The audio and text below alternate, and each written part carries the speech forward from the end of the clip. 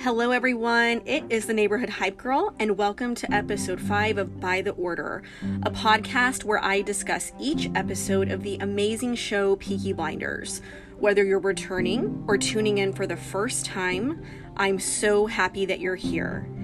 Now, it's time to sit back, relax, and enjoy the show.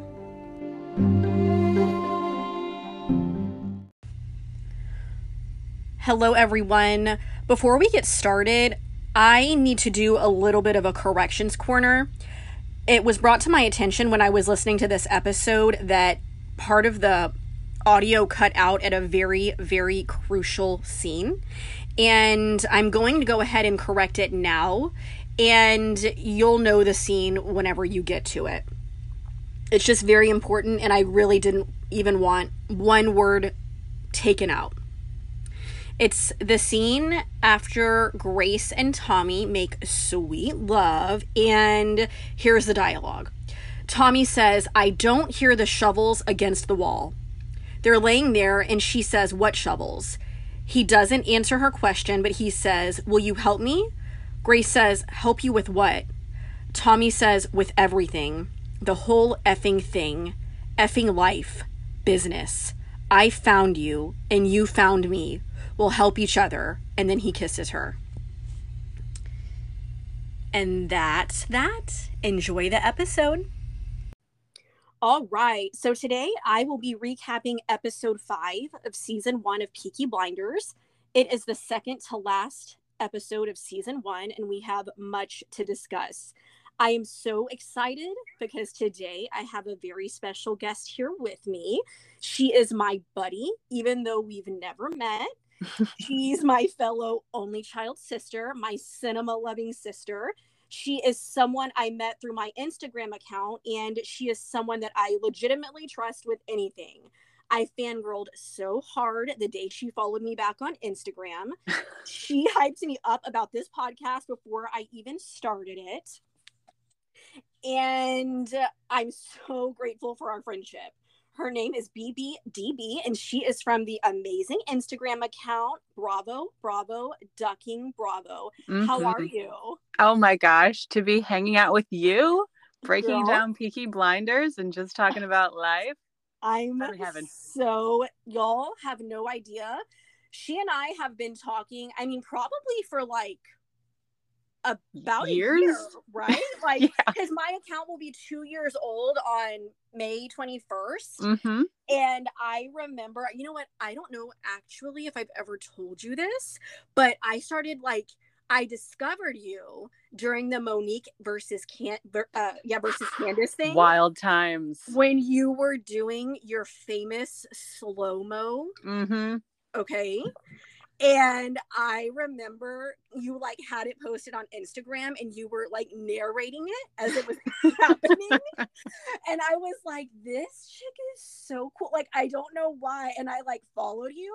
And then, I freaked out whenever you followed me back. So that's how I first discovered you. And it's that's how I became aware of you. And I've been a fan ever since. So thank you so much for being here. It means so much to me. It's an absolute pleasure. And I love that we met because of mess, because of Real Housewives mess. We love mess, y'all. We love mess. Okay, so this episode is just, it is a roller coaster of emotions. It is so much. From beginning to end. When I tell you, I genuinely, y'all know how I am about sociology, and this episode is so special, truly not only to me, but I think anybody who can relate to what happens in this episode. It's very real, it's very raw, and then there's, I think, probably one of the best scenes in TV history romantically. Mm-hmm. Which is funny because BBDB actually specifically requested to be on this episode, and I love that. Yeah. You know what? It's the one episode of Peaky Blinders that if I close my eyes and think about Peaky Blinders, it's what I see. I just loved it so much. I truly understand. It is, it's just breathtaking, honestly. Mm-hmm. And so I have a question, and I didn't ask you this before. If you could describe this episode in 2 words, what would you say? Oh gosh. In 2 words, I would say honest, because I feel like everybody had a moment of like raw honesty with who they are and who other people are. And, you know, that's every character in the show that had like every character in the show has a moment in that episode to me. Yes. And so like honest, and then also I don't know, because it's the episode where they knock boots. To me, it's always like a lusty episode. Yeah. Yeah. And oh my God, the anticipation, the will they, won't they, all of it, Beautiful. every move, every scene, nothing about it is like textbook. It's respectful. Don't get me started. I like it. I I genuinely have no words. It is, we'll get to it. I have so many thoughts. Like I can't even, like there aren't enough words for me to think of to Yeah. accurately describe this. So okay, I love that. So this episode is so unique because it really explores a very difficult and important and deep chapter of the Shelby family. It discusses very real and a very sad dynamic between children and an absentee parent. I know a lot of people, including myself, can relate to it. I definitely got emotional while recapping this episode. I kind of hope that doesn't happen, but if it happens, it happens. Um, this episode also contains what I believe to be one of the hottest scenes in any television show I've ever seen. It is so jam-packed. So let's get to it. The writing and acting in this series it's incredible. But this episode in particular, it just made me so emotional. And yeah, let's get started. So this is just another fun fact, y'all. Episodes 4 and 5 of Peaky Blinders only have um two people that help write an episode. Everything else is written by Stephen Knight. This was, I guess, I don't know if it was co-written or if this other person wrote the entire episode, but the person I'm going to say that helped co-write was Toby Finlay, and great episodes. So here we go. The episode opens, it's a very brief scene, and we just see Tommy walking and smoking as always, and he's walking alone through a cemetery, and we see him walk up to a grave marked Daniel Owen. We quickly go from that scene to the next, where we see Polly walking down the street carrying a basket. It has bread and apples and other food items in it. It's raining and Polly is dressed beautifully as normal. The costumes are incredible. We see her walk into presumably what's someone's home, and she walks down the stairs, and at the end of the stairs there's a door with another basket just like the one she has in her hand, except the basket has rotting food in it, like rotting produce. Polly knocks on the door and says, "Open up, love. I brought more things for you and the baby. Got some fresh eggs and bread. I'll leave it here." As Polly is saying these words, we see Ada on the other side of the door holding and comforting her baby. Polly tells her, "Think of the little one. Babies don't have principles." Ada says nothing, and Polly just picks up the basket with the rotting produce and walks up the stairs. You can tell Ada looks pensive and kind of looks distressed. She definitely looks isolated for sure. In the next scene, we see Freddie Thorne, who is Ada's husband and father of her child. He's sitting in a cell looking exhausted, and his face is bruised and covered in blood. And he definitely just looks disoriented and out of it. Like he's been through it for sure. We see Tommy for a split second, and then Polly enters the room and places the basket with the old food on the table without a word. There's a moment of silence, and Tommy looks scared to ask, but he says, "Did you speak to her?" To which Polly replies, "She didn't speak back." Tommy then asks, "Did you tell her?" And Polly replies, "I'll only tell her what I know to be true." Tommy says, it's the last time I'm going to say this. It wasn't me who shopped Freddie Thorne. Holly says, Tommy, I'd ask you to swear on the Bible, but you can't swear on that, can you? Nothing you hold sacred. Tommy just stares at Polly as she walks out of the room. We see Grace in the office at the Garrison doing her paperwork that she has been given the responsibility of keeping in order. Tommy walks in and Grace tells him that there's tea. Tommy ignores her and looks at what she's working on and says, the new system, everything in a diary, eh? He pulls a pen out of his pocket and marks December 3rd in the diary with a star. Grace asks what the star means, and Tommy says, Black Star Day is the day we take out Billy Kimber and his men. No one knows this. Grace asks, not even your family?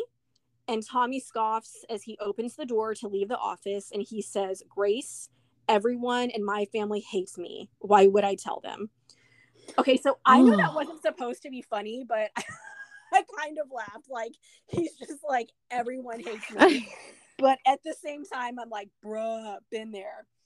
The dark humor. And that's the thing is from the very beginning, even if he was, sassy to her, because I think the moment they met, he's like, are you a whore? Like, what are you doing at this bar? Yes. But I think he's always been so brutally honest with her.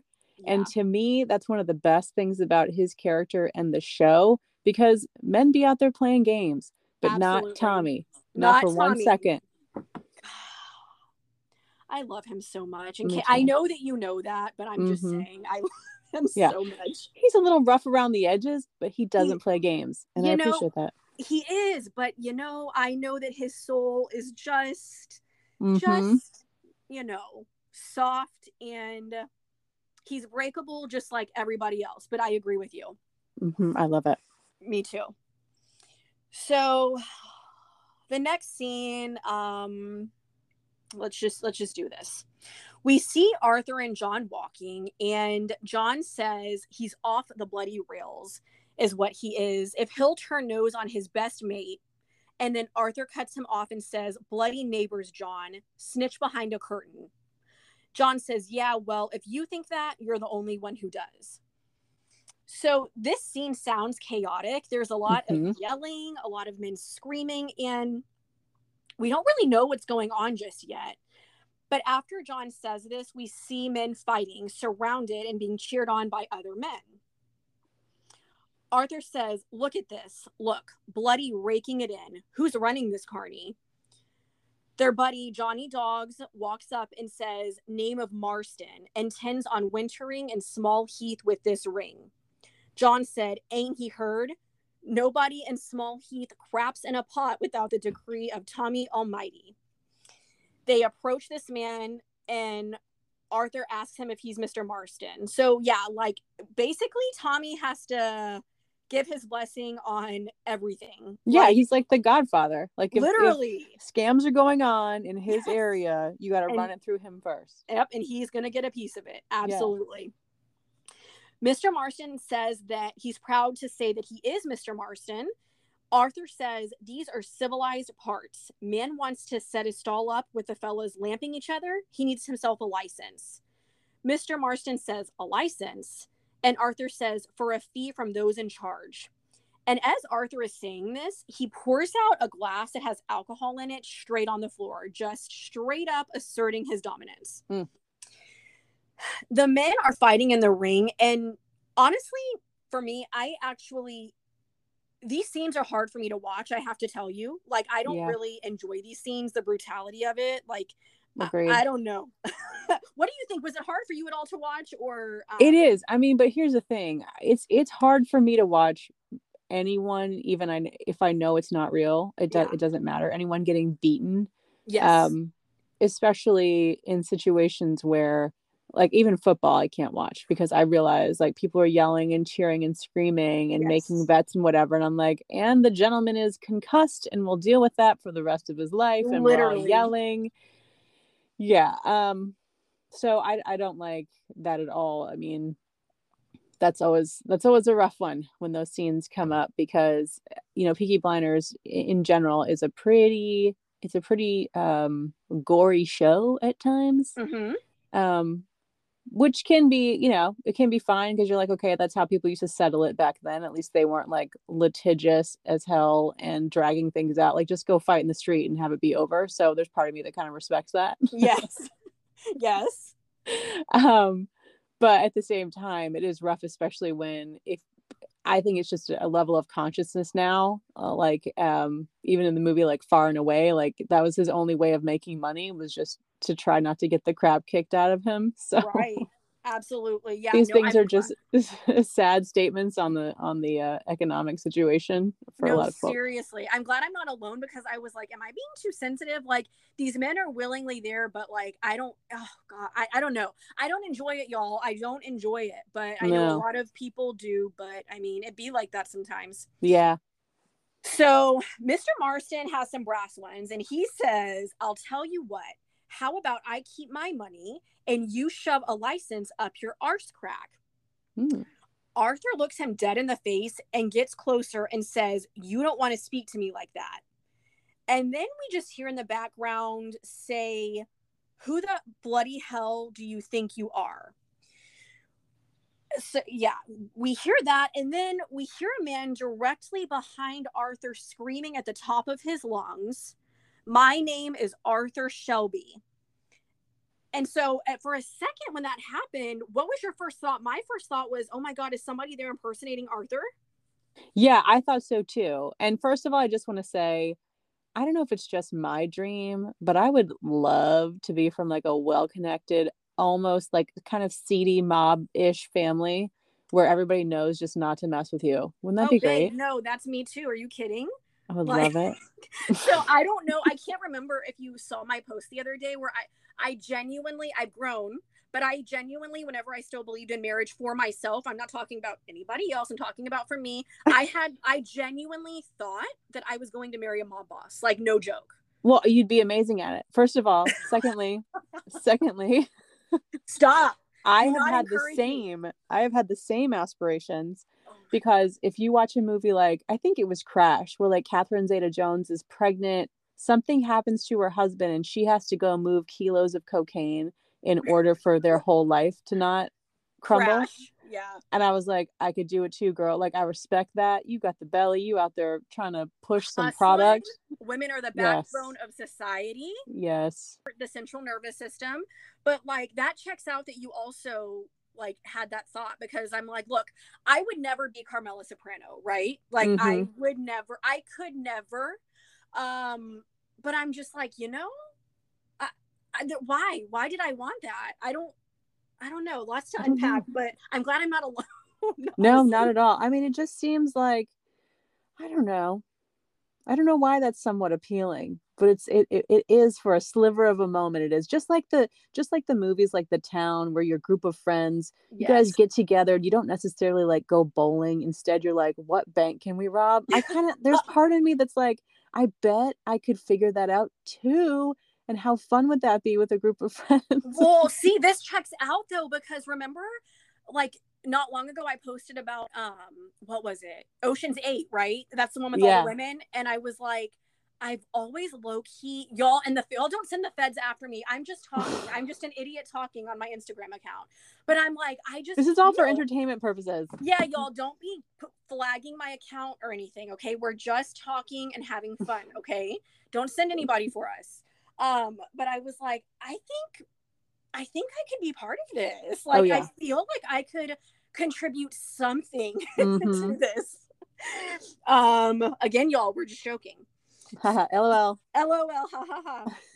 All jokes. But yeah, no, I love stuff like that. I've always been highly attracted to anything to do with the mob or just organized crime. I can't help it. I have a lot of respect for it. And I think that's why I love this show so much because these guys literally started from the bottom Mm-hmm. and are honestly so much smarter than than I could ever imagine being and are 10 steps ahead just to survive, Yeah. Like, I don't know. I respect it. Not saying I want it. I'm just saying I respect it. Yeah, it's a lot of stress. I think we get burned out after like the first day. We'd be like, "Whoo, that was a lot. All right, we need a break." Oh, for sure. My anxiety could never. Literally, I literally could never. Like, I have nothing going on, and like, my heart races half the time. Same. I'm getting high every night based on just like cleaning my kitchen. I cannot do more. Yeah, no. Like, yeah, I could not be me, but God, I love watching it. I love the risk-free fun. It's the best. Mm-hmm. So we hear a man say that he's Arthur Shelby, and as the man screams this, Arthur looks confused and immediately disarmed, and he slowly turns around to look at the man who's saying that. The man who said his name was Arthur Shelby was actually just in the ring fighting, and now he's on the sidelines looking disheveled, as I imagine anybody who was just fighting would look. And he's rehydrating, which I love. Stay hydrated, y'all. Stay hydrated by order of the Peaky Blinders. Absolutely. Yes. Take a sip right now, everybody. Matter of fact, take 2 sips. Okay. So then Arthur says, "Dad." And when he said that, I was like, oh my God. Like, shook. Because, I mean, here we are, episode 5, and we don't know anything about their parents. All we see are these 5 Shelby kids just trying to not only survive, but thrive. Yeah. The man looks caught off guard himself and just looks at Arthur. He takes a minute and then finally kind of forces a smile and says, "Jesus." And this brief moment, there's a look in Arthur's eyes and on his face that we really haven't seen before. The look of seeing somebody that shouldn't be a stranger after a long time of not seeing them. Mm-hmm. Which makes me really sad. I know a lot of people can relate. I personally could. And I think that's part of the beauty of this episode. It's deep. It truly is. In the next scene, we see... So I'm going to call him Arthur Shelby Sr. because obviously it'll be really confusing if I don't do that distinction. So in the next scene, we see Arthur Shelby Sr., who is fabulously portrayed by Tommy Flanagan. And I say fabulously because he makes me hate him. I mean, I've said this before whenever I interviewed Kristen in episode 3, whenever we recapped, like, whenever I want to punch my TV or yell, like, that's how you know the writing and the acting is great. And that's how I felt about every scene this guy was in. We see him sitting in the Shelby house, and Polly, John, Little Finn, and Arthur Jr. are there. And Arthur serves his father a plate of food, and his dad says, "Thank you. You're a good boy." The energy here is weird. Did you sense it automatically when you were watching? Yeah, absolutely. I was like, okay, all right, they're very, kind of, there's some distance, there's some issues here for sure. I just want to say too that I love that actor that plays the father. Oh, just amazing. He was in Braveheart. He's awesome. And he's the perfect person for it, I thought. Oh my God. Okay. Don't kill me. As much as I love and know films. Are you about to say that you've never seen Braveheart? I've never seen Braveheart. I know. I'll add it to the list you made me. I know. Okay, well, you're going to recognize him. And now to you, it's going to be the Shelby father in Braveheart instead of the Braveheart guy in Peaky Blinders. Oh my God. See, y'all, I'm telling you, this is how we're always teachable. Y'all know that I know my movies, but BBDB made me the best, and I'm almost finished with it. Take your time with it. This like incredible list of classic movies, and it's just like volume 1. I know that you have like 20 more lists you could probably make me, but literally, like, this is the kind of relationship we have, and I live for it. So I'll add it. It makes no sense that I haven't seen that. It makes no sense. But, it really doesn't. But I'm going to. Okay. So the energy here is weird. And Polly just looks at Arthur Jr. and Arthur Jr. looks at her. And I think why this episode just hits so deep is because Arthur is this, baddie. He puts the fear of God in everybody, but when his father is around, he is just a little boy again in this grown man's body, and you can tell that he, oh God, I could cry. He is wanting his dad's approval and love so bad. Yep. Like it's all he's working for throughout this episode, and how hard he's working for it, I think, is an indication of how much he's dreamed and prayed about his father coming back. And just to set a dynamic here, the man Arthur Sr. is Polly's brother. Just so we know the familial relationship here. Mm-hmm. So this scene, it's not funny, but it's just such an indicator of how much Polly knows her brother. Yep. Arthur Sr. begins to say grace over his food. And no sooner than he starts, Polly rolls her eyes and says, Jesus Christ. Yeah. Like, I mean, and we already know as the viewer, like, this is total BS, right? Like, what's happening? Arthur Sr. stops, smirks, and says, please, woman, not in vain. This is just a side note. As Arthur Sr. turns his head to the right, we get a glance of his left cheek, and we see that he has that scar going from the corner of his mouth to his ear. Mm-hmm. So that indicates that he might have been given a Glasgow smile during a little tussle at one time. Like, this guy's been through it, right? Like, we can tell he's lived a hard life. We can tell by his demeanor, everything. Polly is no nonsense because she's an icon queen that we love and adore, and says, finish your sandwich and swing your hook. Like, I love her. She's just like, no, we're not humoring this. Like, no.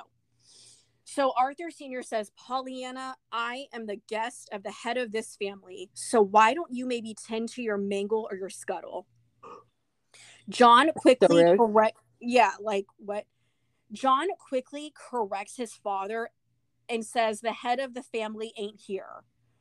Arthur Sr. looks at Arthur Jr., who looks really regretful to say this, and says, Tommy, he sometimes helped me with the business, Dad. Arthur looks very embarrassed and ashamed to be saying these words to his father. Like, you know, like, basically, I'm the oldest. He should technically be running it, right? Yeah. But Tommy's there. Tommy's the one doing it. We hear a door open, and Arthur Sr. says, oh, speak of the devil. He puts down the knife he was holding. So, yeah, the whole time he was speaking before this, he had this huge, long knife in his hand. Tommy comes around the corner and just stops when he sees his father. Arthur Sr. asks Tommy, how are you, son? And Tommy just stands there looking at him. Tommy very subtly shakes his head no, and tells his father to get out. Wow. His father says, come on, son, I'm a changed man. Yeah, okay. No, you're not. Stop lying. Tommy again has his famous poker face from the gods. And again, he never raises his voice. To me, that's like the scariest, right? When the and it's what I like the most. Me too. It's so effective. Somebody said that, oh, it was Meryl Streep, icon queen. She said that Clint Eastwood on the set, whenever he's directing, he never raises his voice, and it like immediately makes people stop talking because they have to like struggle to hear. And I think there's so much power in that. Like, if you're going off on me but you're calm, I'm so much more scared than if you're like going off, honestly. Absolutely. Yeah. It's like the control that's just about to break. Yeah. I completely agree. If somebody's screaming and yelling, you're like, what's wrong with that person? And you just sort of turn it out. Yep. And then you just want to get away from that situation because you're like, they're spiraling, they have issues, I have to go. But if somebody's super measured and controlled and saying something, way more powerful. Absolutely. So Tommy just again has his poker face, and he says, this family needed you 10 years ago. Facts. And you walked out on us. Not now.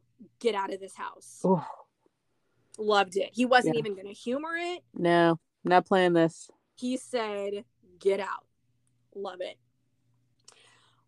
Arthur Jr. is sitting there looking more timid than we've really ever seen him look. Arthur Jr. says, you know, he's not saying it with confidence. He's saying it kind of low. He says, Tommy, he's different. And Tommy quickly shuts him off, shuts it down, and says, shut up. Again, Arthur looks scared and timid. And Arthur Sr. looks at Arthur and says, "It's all right, son. Arthur Shelby never stays where he's not welcome." He pushes in his chair, grabs his coat, looks at Tommy and says, "Quite something you've become." Tommy just looks at him, and as Arthur Sr. walks out, he touches Little Finn's hair, like kind of, messes with it, and says, "Bye, son." Hmm. Little Finn turns and watches his dad walk away for a split second. But his brother, John, who's sitting next to him, kind of nudges him back to like looking at them in that room, basically telling him, "Don't pay him any attention and we don't need him." And that also made me sad. That little boy just, Yeah. You have to just let that go. Yeah. I don't understand how people have kids and know they're out there and like just come and go. Like, I'm not a mother and I can't comprehend it truly. Like, you have all these kids and you're just going to be like, okay, like, I'm leaving. I don't get it. I don't get it either. It's, I don't know. It's something that has to do with people and their psychology, and either they don't feel like, I'm sure there's situations where they don't feel like they're good enough and my kid will be better off without me, which, by the way, there's a movie called Stella Star. I don't think that was on my list for you, but no, it wasn't. Highly recommend. Thank you. It was trust made you with again. Anything. It was made again years later with Bette Midler, and it's called just Stella. And highly recommend that. In fact, that's the version I would recommend to you, Stella with Bette Midler. But there are situations like in, I don't know, where a parent might think, I'm a detriment to my child. They're better off without me. Their life would be better. And then there's situations like this, like the Shelby patriarch, where you feel like he's got his own demons and they're so strong that he does nothing but cause destruction. And the kids have had to just learn to say, we can't take on your stuff. You got to get out of here. Right. Yeah, no, absolutely. Yeah, it was tough to watch. Yeah. The room is filled with silence and Arthur says, "He's our dad." Tommy is not being swayed by this at all. And he just calmly says, "He's a selfish bastard." Arthur looks sheepish and says, "You calling someone a selfish bastard? That's a bit rich, Tommy. I mean, what aboutism? What aboutism? What aboutism?" He goes, "Thanks to you, we're already down a bloody sister." This gets Tommy's attention and he kind of perks up and he says, "You want to see him? You go with him." And as he's saying this, he's pointing in the direction of the door. Arthur jumps up and it looks like he's about to challenge Tommy. He gets kind of close, but he doesn't. And instead he walks away and out the same door his father just went. He doesn't want that smoke. Yeah. He doesn't. No, he knows. Mm-hmm. He knows. He knows who runs that. So we go to the next scene and we see Grace keeping the books at the garrison, and Arthur walks in and says he's taking £5 in petty cash, and Grace says they don't have £5 in petty cash. Then he says, "Then I'll take what we've got." And Grace says, "Count it and leave a receipt." Grace says, "Arthur, there are things in these books I don't understand." Arthur says, "Likewise," which is why Grace is there, because Arthur's not getting it. Grace says, "Every week we pay £1.10 by postal order to a Daniel Owen in London." So that's the name on the grave that we saw in the very opening scene, y'all. Let's see. Like I said, everything in these episodes has to be documented. I swear to you, every line, because it ties up every loose end. It's just beautiful. It's not a lot of shows are like that, and I just love that about this show. Arthur says Danny Wisbang hangs around the pubs in Camden Town Wharf for us, keeps his ears open for business. He's a good man. Grace says, "I thought Danny Wisbang was dead." Arthur says, "Then you thought wrong, didn't you?" Grace says, "But I've seen his grave. He was shot." And Arthur is just giving information as easily as he does. Like, I swear, this is why Tommy runs things, because Arthur should not be saying this to somebody that's like not a Shelby or not in the inner circle. And it's like, oh my God, Arthur, God bless him. I love him so much. Yeah. Arthur says that was a show to satisfy the wops. Tommy just shot some sheep's brain at him. You can tell Grace is smiling and she actually looks genuinely amused, because you can tell, I mean, obviously we know that Grace and Tommy feel a certain way about each other. And she looks amused and she asks who's buried in his grave. Arthur, by the grace of God, kind of realizes that he needs to shut up, and tells Grace that if she knows what's good for her, she'll stop asking questions about things that don't concern her. It's at that moment that Grace looks a little scared because Arthur's usually kind of the goofy, easygoing one. Arthur puts a coin in front of her on the table and tells her that that's for her, and then says, "Don't tell Tommy I took this," as he walks out of the garrison. In the next scene, we see Grace walking in the cemetery that we saw Tommy walking through in the first scene. She stops at the grave of Daniel Owen. So in the next scene, we're at the fighting ring and we see Arthur Sr. walking with his arm around Arthur. Arthur Sr. says, "The boy needs a good hiding if you ask me." Arthur responds, "Yeah, well, Aunt Polly's close to giving him one." Arthur Sr. says, "John and Ada too, it sounds like." They sit at a table where little Finn is already sitting. And Arthur Jr. mentions John and his wife, Esme. Arthur Sr. asks Arthur if he has a woman, and Arthur is silent and just takes a sip of his beer. Arthur Sr. says, "Perhaps when it suits Tommy, eh?" Arthur says, "Yeah, well, he's been different since the war." Arthur Sr. says that war can change a man and that he's speaking from personal experience. Little Finn asks his father where he fought, and Arthur Sr. says, "All over, son, all over." Then the salvation of Jesus Christ spread his light over me, and as a pilgrim, I come to visit the new world. Like, obviously in that moment, we knew that he was like just a con artist, right? Like if we didn't know it before. For sure. It's so sad. Arthur Jr. says, "America." Arthur Sr. says, "Where I beheld the future, casinos, money factories, son." And then he proceeds to sell Arthur Jr. the dream. Arthur Sr. pulls out a piece of paper out of his pocket and tells Arthur that he's been studying the competition and their schemes and systems. Arthur Jr. is very intrigued and just keeps telling him, "Show me, show me." Arthur Sr. says there's a fortune to be made there. He basically says that he's an old man, but he still has a dream, and that his dream is the Shelby Casino and Hotel. This is terrible. Now, this is where I start to get upset, honestly. Oh, God. No. Oh, my God. Me too. This is Glass Castle, and I start to get upset. No, I am not kidding when I tell y'all, I literally, like, there were tears rolling down my face multiple times. I'm just like sitting on my couch alone recapping this episode, and he is selling his son this dream. Yeah. And the way that Arthur just responds, it is just absolutely devastating. And y'all, I know that I've given this actor accolades before, but the man who plays Arthur, played by Paul Anderson, is absolutely fantastic.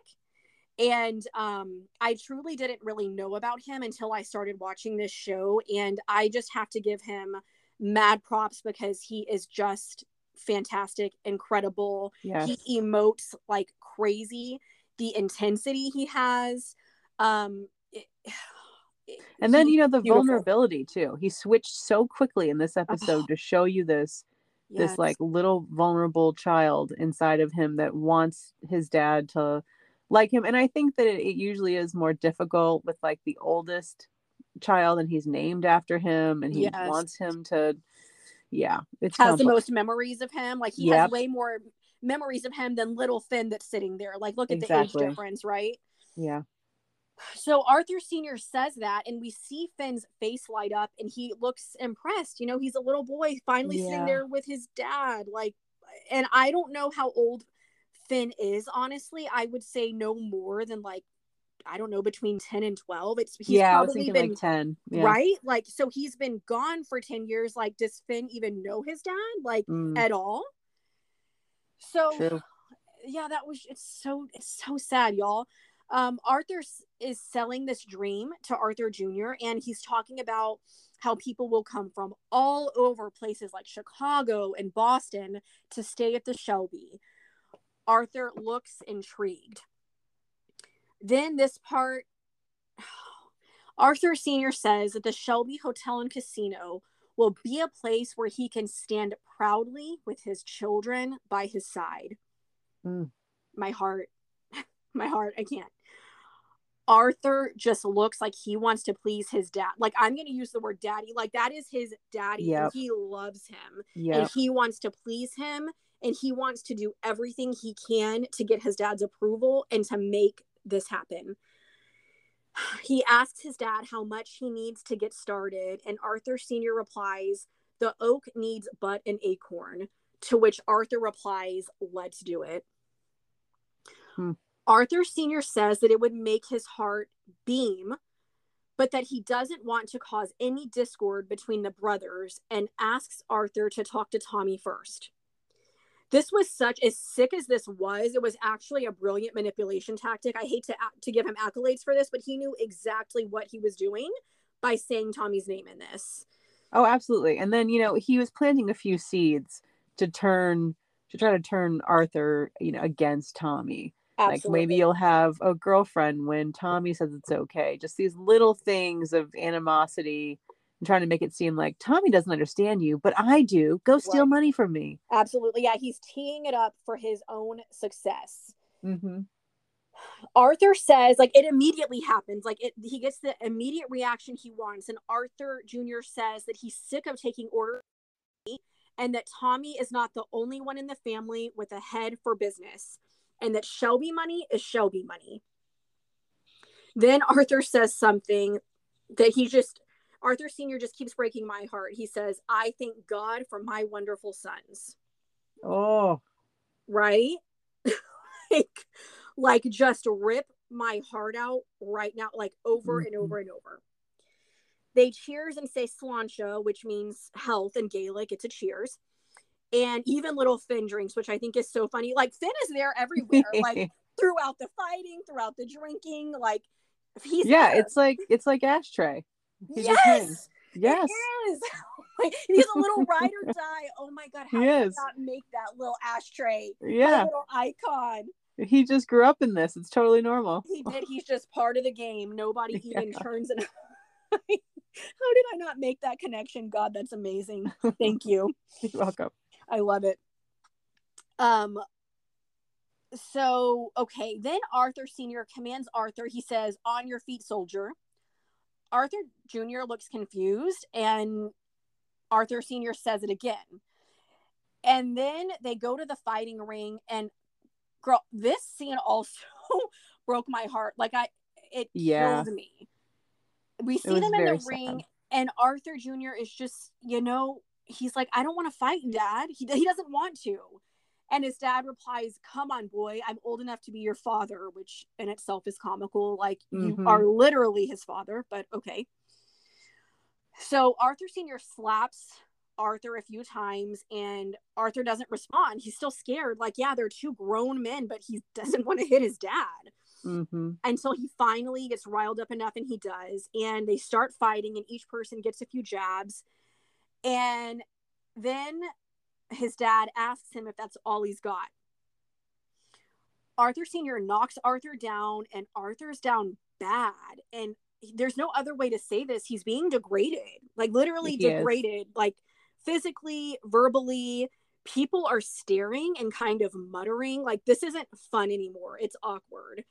And Arthur Sr. walks up to Arthur Jr., picks him up off the ground, and screams, oh God. He says, "This here is Arthur Shelby Jr., my son. I love him, and I'm proud of him. And he can fight any one of you in here." While he's saying this, Arthur's face is bloodied, but it's like it doesn't matter, because through the blood and the mess, you can tell he is just so proud to be there with his dad, and that his dad is praising him. Yeah, it was very sad. It was devastating, truly. The crowd cheers, and Arthur Sr. holds up Arthur's hand in victory, like he's some prize fighter that just won a boxing match. Arthur embraces his son and says, "You did good, son. You did good." And Arthur is just so happy, and he's hugging his dad back, and the crowd is cheering. They're really loud, and Arthur is just hugging his dad. And I don't mean hug, like he is like squeezing his dad. He's so Mm-hmm. happy to be there, and he's screaming over the crowd, "I love you, Dad. I love you." Like, oh God. Terrible. It truly was. I don't know. Maybe I'm ultra sensitive, but I hope, I know this will resonate with some people. It is just absolutely, it's so painful to watch. Yeah, it really is just like the whole episode is highlighting the incredibly dysfunctional and manipulative, relationship you can have with a distant parent. So sad. And how you can be done dirty and just still have hope that they've changed. Yeah. And yeah, it's there's a lot of beauty in that sadness, but yeah, it's very important.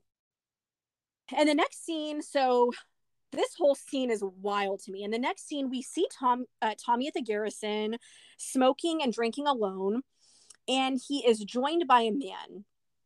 This man walks up to Tommy, rests on the bar, and says, "Mr. Shelby." And Tommy takes a puff of his cigarette calmly and says, "Who's asking?"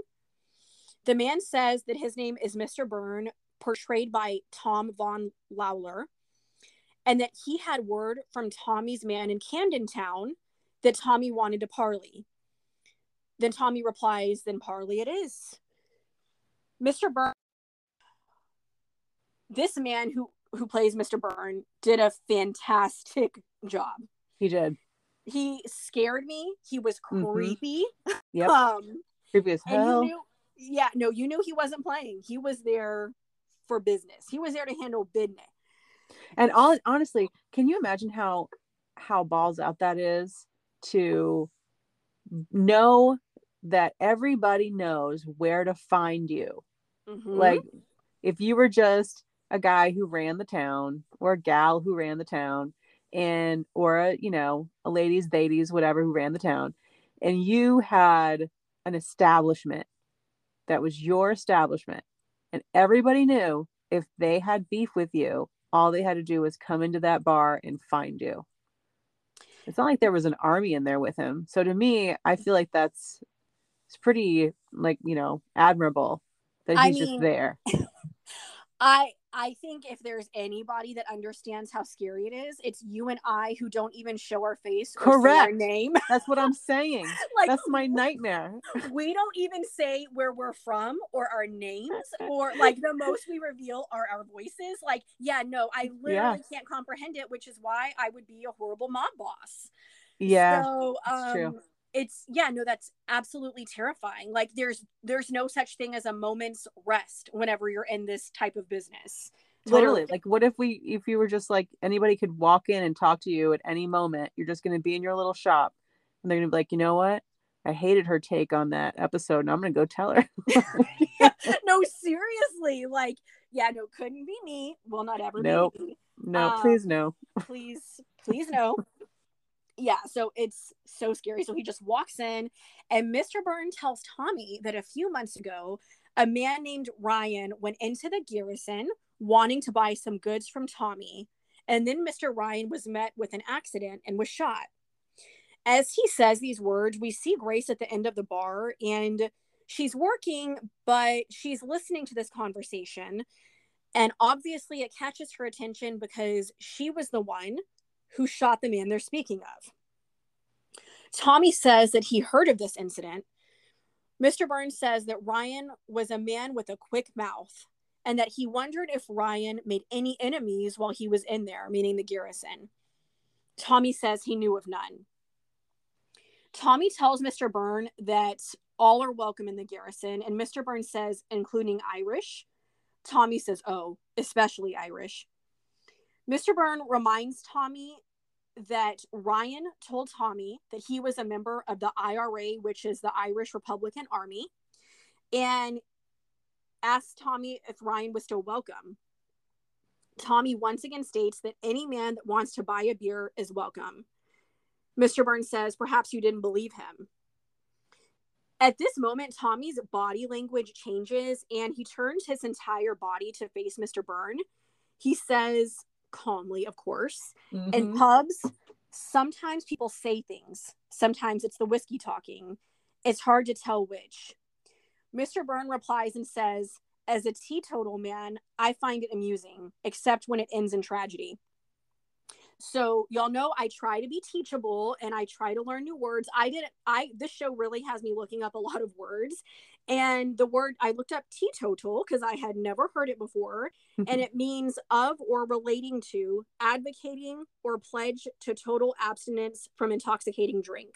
So I just thought that was interesting. I had never heard that word. Me too. And I don't drink. And I'm like, am I a teetotal woman? Well, you know now. I am now.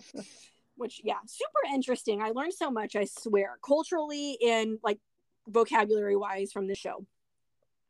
So Tommy jabs at him figuratively and asks him if he would like some water and cordial. Mr. Byrne informs Tommy that even though Ryan was reckless, he was very well connected to their brotherhood by membership and by blood. He then reveals that Ryan was his cousin. So now this is extra personal, y'all. Yeah. This is extra personal. And we were already scared. It's serious. We don't mess with the IRA. Mm-mm.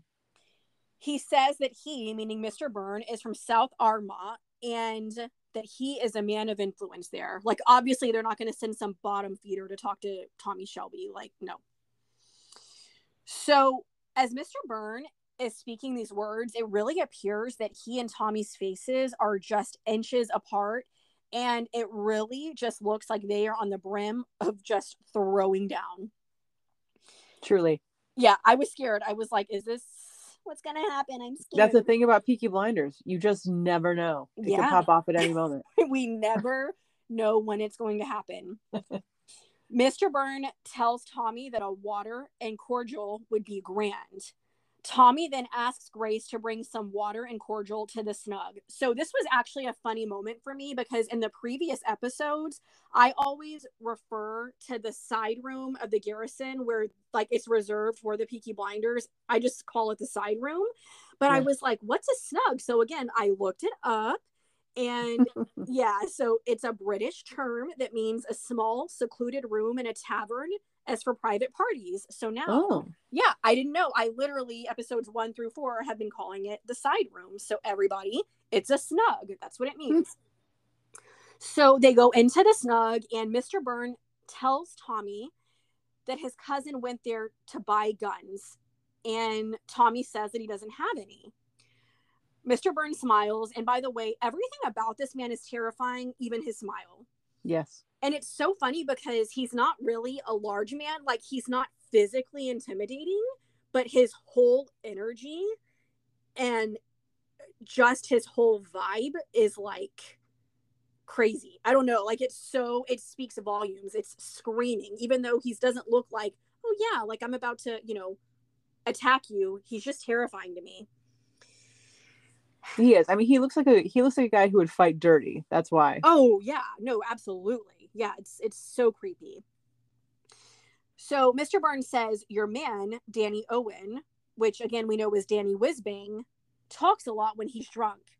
He says the Peaky Blinders do have the guns, robbed from the factory down the road.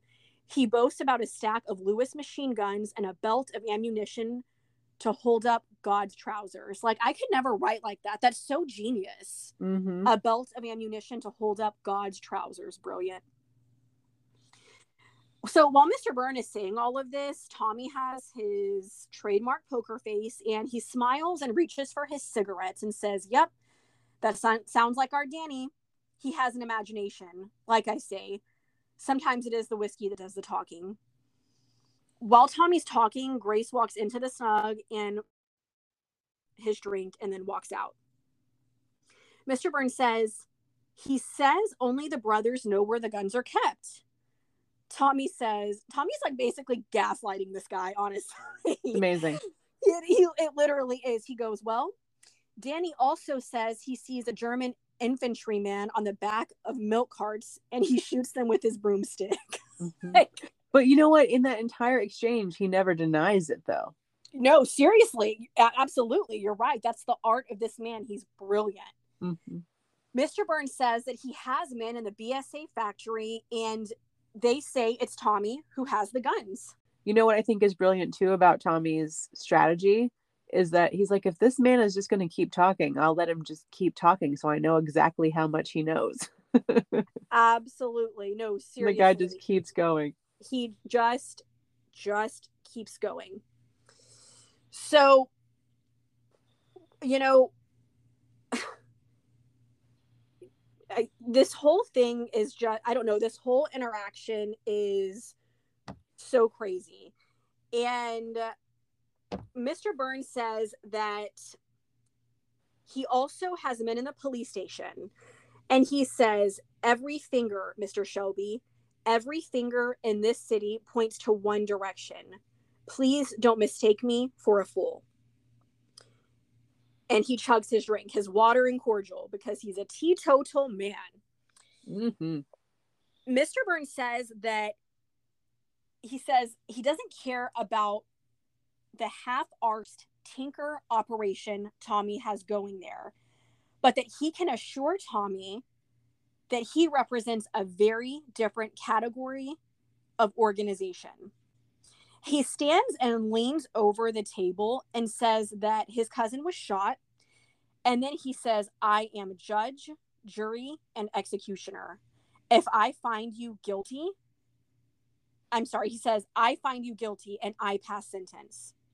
You deliver the guns to me, or I deliver death and hell's fury to you and your little tribe of heathens. And he's like trying so hard to intimidate Tommy, who again just isn't shook at all. Like, he's just sitting there as this man is trying to make his presence known and stand up and lean over. And Tommy just doesn't care, because that's not the kind of thing that shakes Tommy, honestly. No. And I think Tommy's one of those people too, like, you know, they several times throughout this episode they have a flashback to him in the war.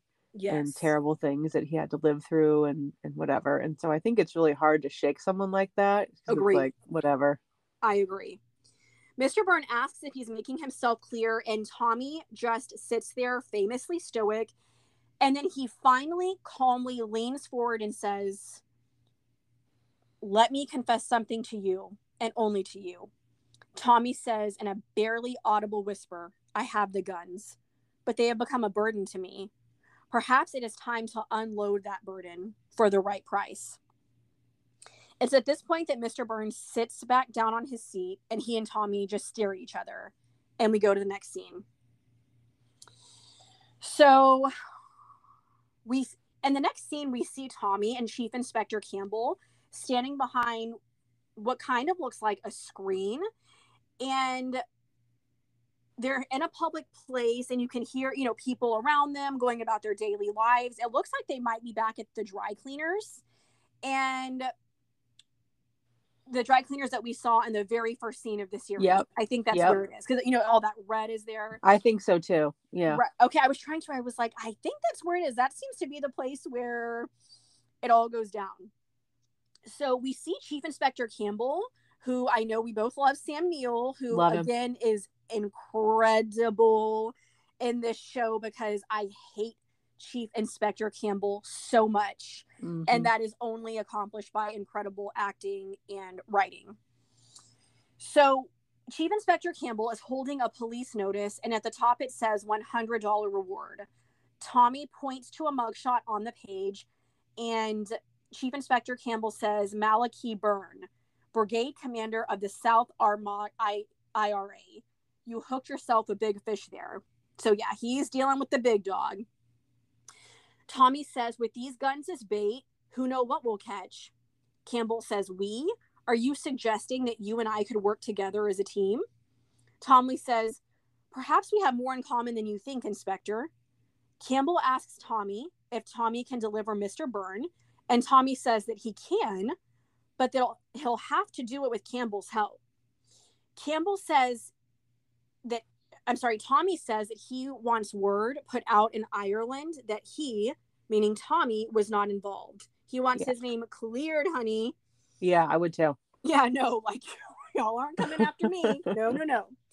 Campbell then says that he would be solving a problem for Tommy. And Tommy responds and says that he would be winning a medal for Campbell. Uh-huh. Tommy tells Campbell that he has a question for him, since they're getting along so well. And the question is, who gave him Freddie Thorne? Campbell responds and says, as everyone in the city knows, it was you, Mr. Shelby. And he immediately walks away.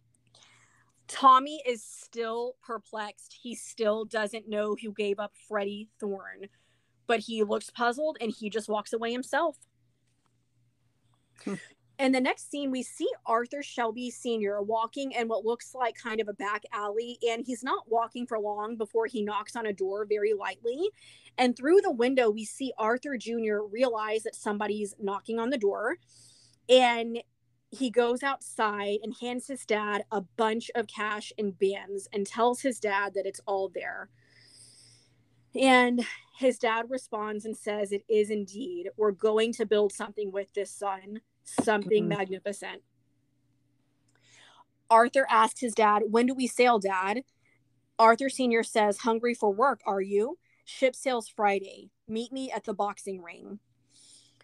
Arthur Sr. just further manipulates his son by lovingly touching his face.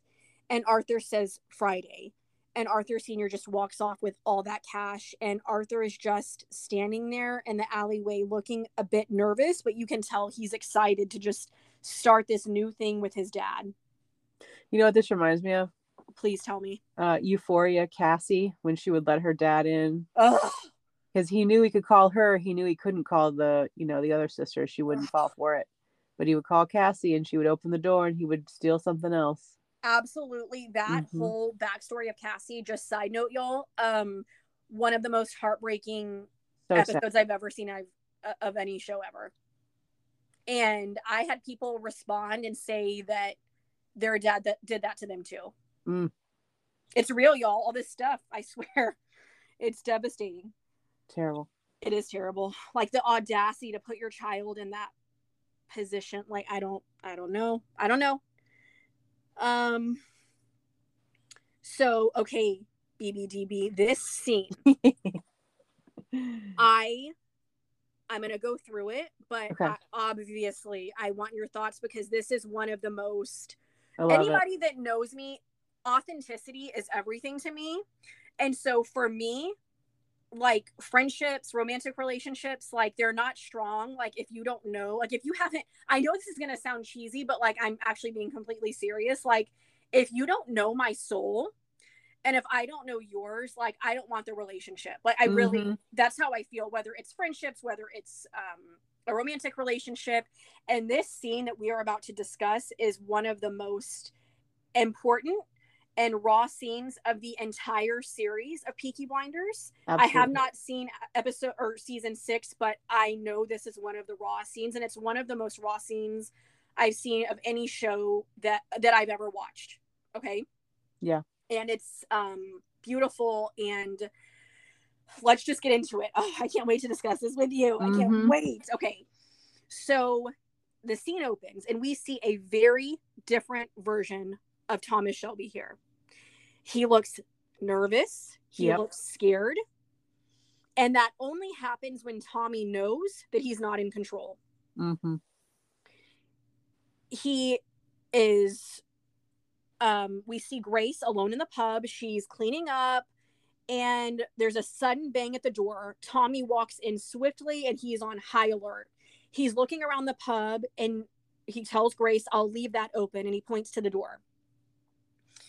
And again, out of control, he's rearranging chairs at a table. Grace doesn't know what's going on, and she goes to pour him a drink, I think, in hopes to like calm him down. And Tommy quickly tells her no. She asks him if he's expecting trouble, and he says yes. Tommy pulls out his gun and is making sure that it's loaded and ready. Grace asks at this hour, and Tommy says midnight is as good an hour as any.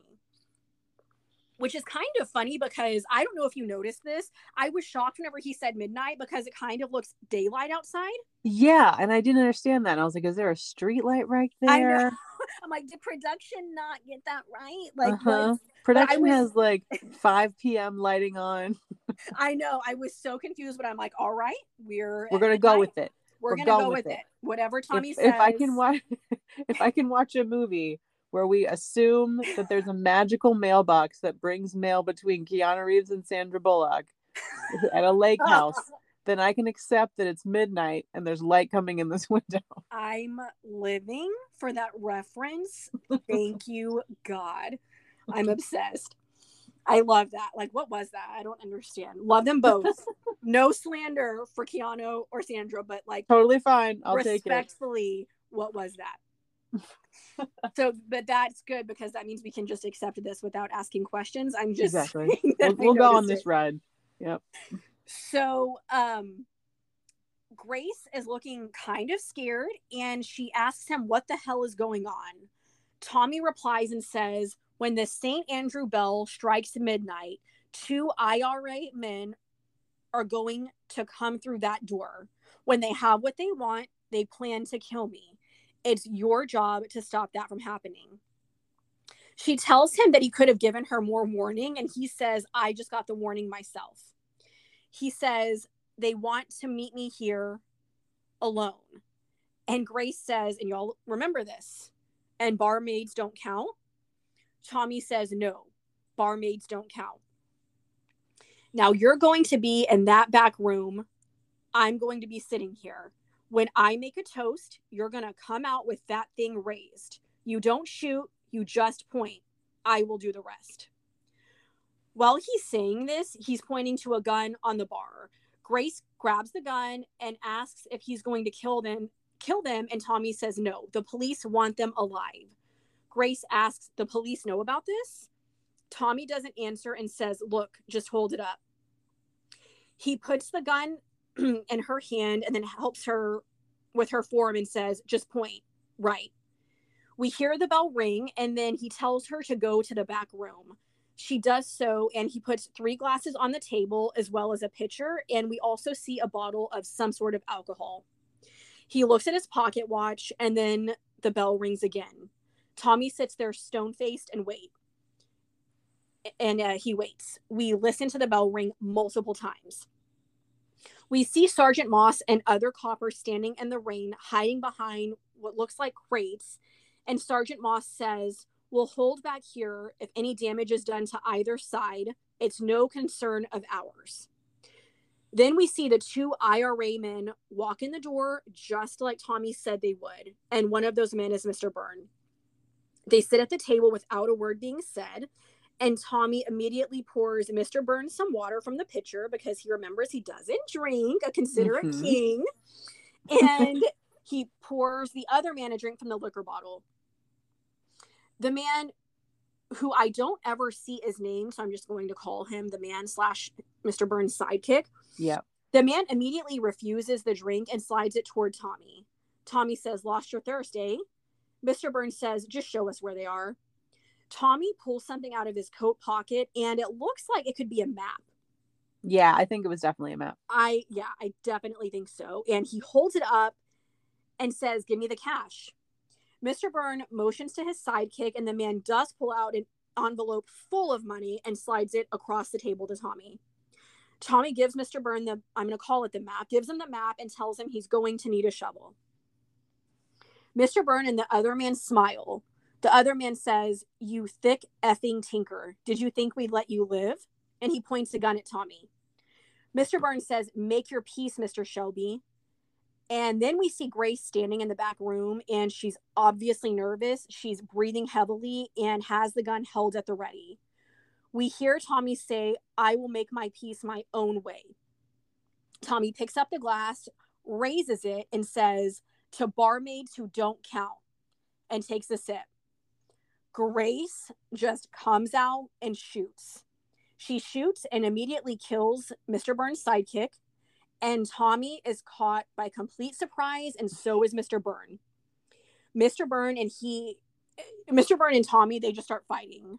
Grace is pointing a gun at them, and they're fighting, but she's actually hit and knocked down, like just kind of a casualty of their fight, and she's on the floor in the middle of it. The men continue fighting. They're on the ground, and they're just rolling around. Mr. Byrne is winning this fight, and he has Tommy on the ground in a chokehold. And not only is he in a chokehold, but Tommy's head is covered. And as this is happening, we see a horrible, again, PTSD is such a big thing in this show. Again, it Yeah, really opened it my is. eyes, isn't it? Like, it's Mm-hmm. heartbreaking. And Tommy's having a flashback. He's having a flashback to whenever he was in a tunnel during the war, because again, he dug tunnels, which was one of the most dangerous jobs that you could be assigned, because you're bound to cross paths with the enemy. And he was being attacked and choked by the enemy in his flashback. Tommy somehow starts hitting Mr. Byrne in the groin repeatedly with his elbow, causing Mr. Byrne to let him go. Tommy gets on top of him, and there's no way to say this. He completely loses his mind because he realizes it's him or Mr. Byrne. Yeah. He headbutts him. He starts hitting him in the head with some metal object repeatedly. A spittoon. It was a spittoon. Wait, what's that? A spittoon? Tell me. Oh, Lord. Here we go. Hold on. Wait. Pause it. No, I'm ready. I'm ready. Do you remember I think it was episode number 1, where Grace comes into the bar and the guy's like, no, you're way too sweet to work in here. And she starts singing a song and emptying things into a bucket. Yes. The things that she's picking up off the floor, they're like copper, gold colored, like almost like a carafe type thing. Okay. She's picking those up and she's pouring what's inside them into a bucket. Okay. Those are spittoons. So when someone is in a bar or whatever and they have tobacco in their mouth, they spit into something. Oh my God, gross. I didn't know that's what that was called. Okay. Yeah. I think that's one of the most disgusting things. Is. Because where I'm from, and I'm sure a lot of other places, have you ever seen somebody do that into like a water bottle? It's really disgusting. Yes. It is disgusting. So I have even more respect for a spittoon, so I don't have to look at the contents that are inside. Correct. Disgusting. Right. Thank you for that. I didn't know that. Oh my God.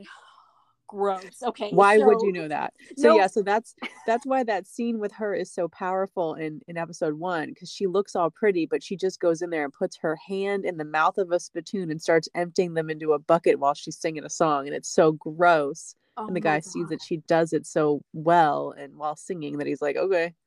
Oh my God. Okay, see, I swear to God, you'll teach me stuff every single day.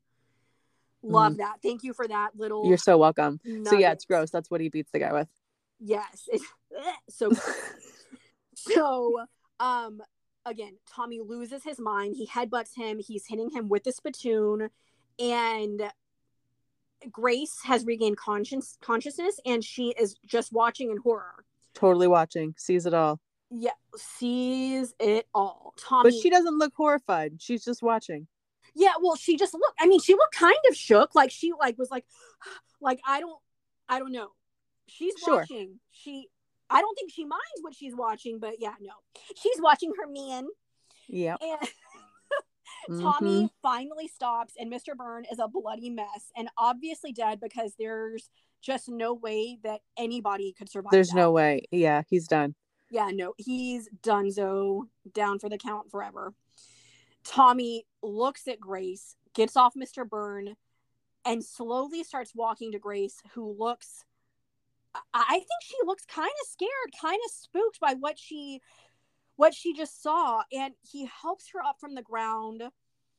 And this is it. Like, this is just one of the most beautiful law things I've ever seen. Mm-hmm.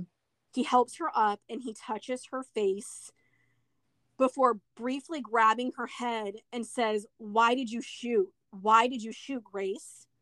While he's saying this, they're so close that their noses are touching. Mm-hmm. And he's grabbing her head, and I don't mean in a violent way. It's in an intimate way. Like, yeah, he's not grabbing her or touching her out of anger. Grace starts crying, and they're just surrendering themselves emotionally to each other. They are emotionally bare. Grace says, "I didn't know I had it in me like that." Their foreheads are touching, noses are still touching, and the camera angles here are so great. Like, did you notice that we could see Tommy's bottom lip quivering? I don't know that I did notice that. Girl, I gotta go back and watch it. It's hot. No, because he's literally just like, he's losing it. He's crying. His bottom lip is quivering. And this is the first time we've truly seen him vulnerable with her, like nothing between them. And he says, as he's crying and like lip is quivering, he says, "Now you've seen me." And Grace says, "And now you've seen me. I'm sorry." Let's just unpack this, baby. What did you think? Like, okay, what? first of all, let's pause because I want to go back for a minute Yes, to when absolutely. he was helping her. Like, this is all happening really fast. All So right, fast. from when he comes into the bar, you can't blink. He's like, "Men are coming here to kill me. You're the person who's going to stop me." It's very, very fast. Yes. And he grabs her quickly, and he doesn't know that she's like this agent or whatever, right? Right. Okay. So he grabs her, and their faces are like touching. He's behind her and he's helping her like to hold the gun, thinking that she's just a barmaid who's never held a gun before, right? So first of Absolutely. all, that was a nice little moment there. Oh, the irony. Like, if only you knew Thomas Shelby. Yeah. It was great. But I mean, people are coming to kill him, and in that moment he still is like, "Okay, let me make sure that she can actually do what I'm asking her to do."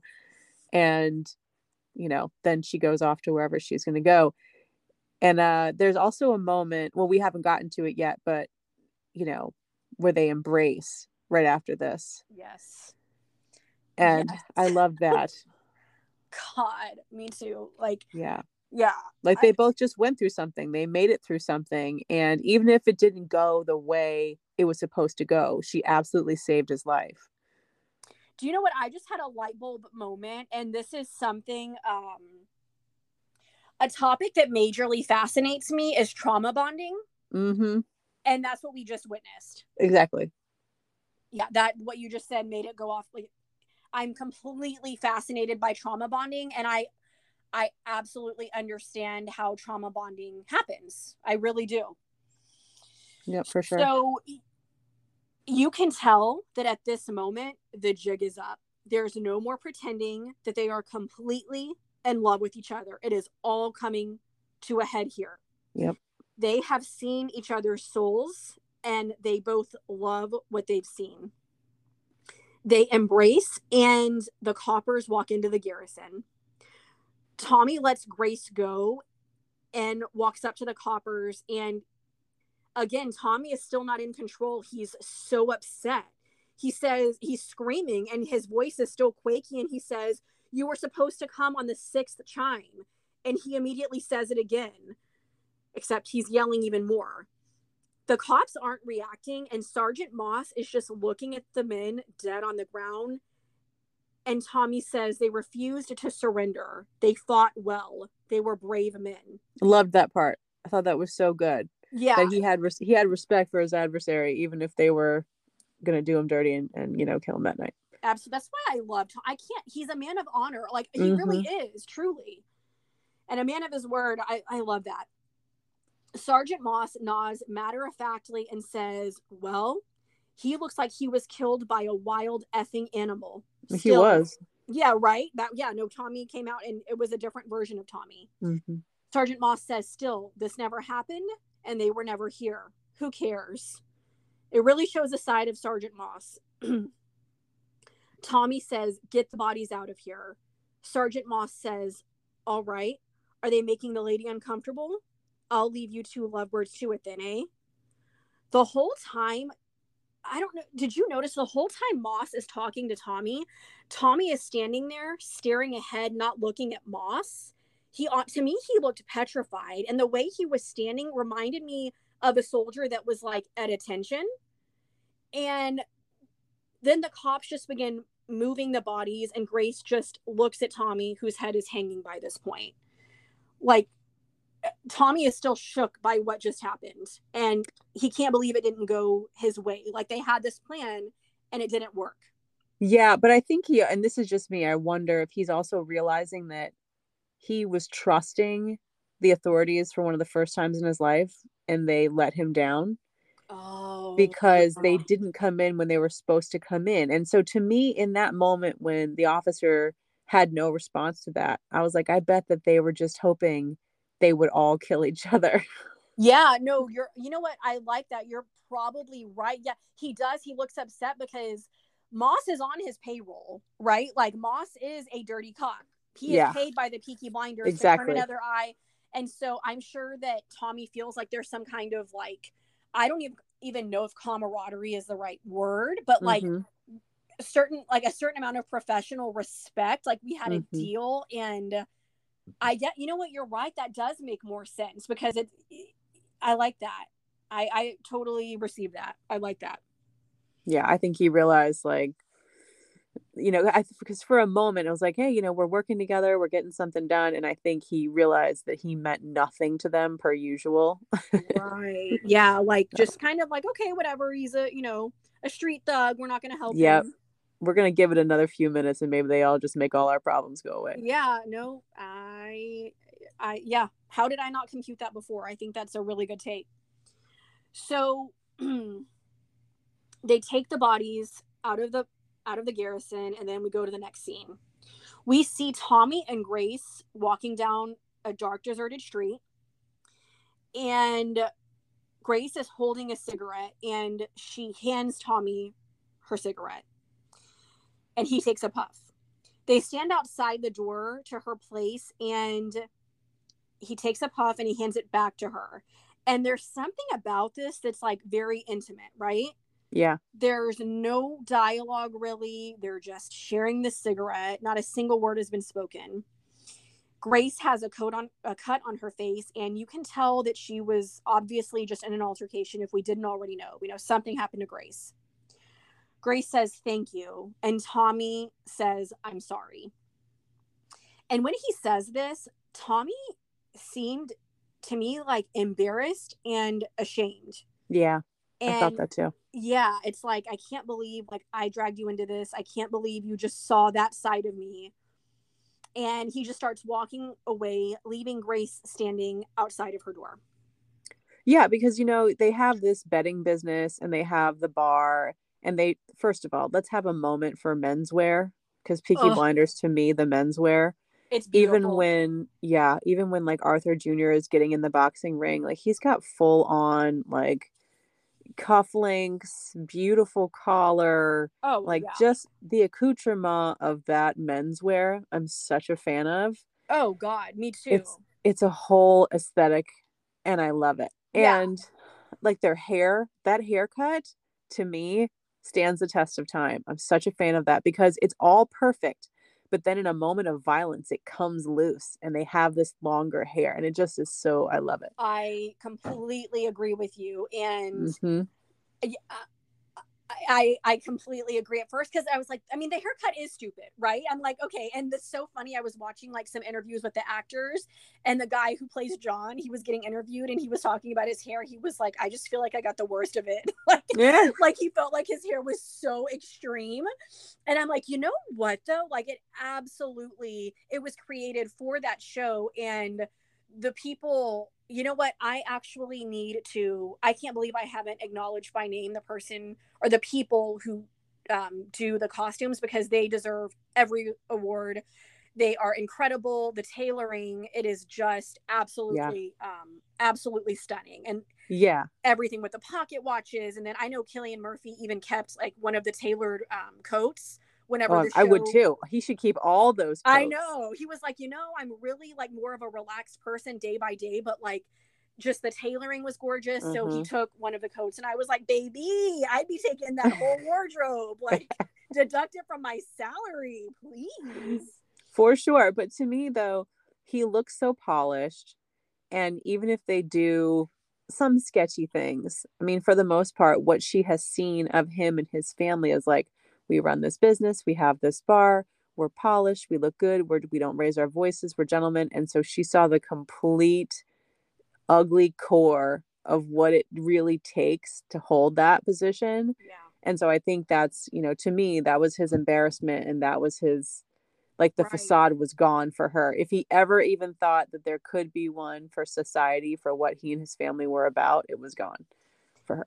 I totally agree. I mean, I absolutely agree. He has shown her the animal side of Tommy Shelby, and Mm-hmm. it is not something that he's proud of. He's not boasting around, saying that he's an alpha male or anything like that. He's very embarrassed. Another thing that I love about this show that I talk about constantly is the cinematography. It is just beautiful. As Tommy is walking away from Grace, It's so somber, but it's still really beautiful.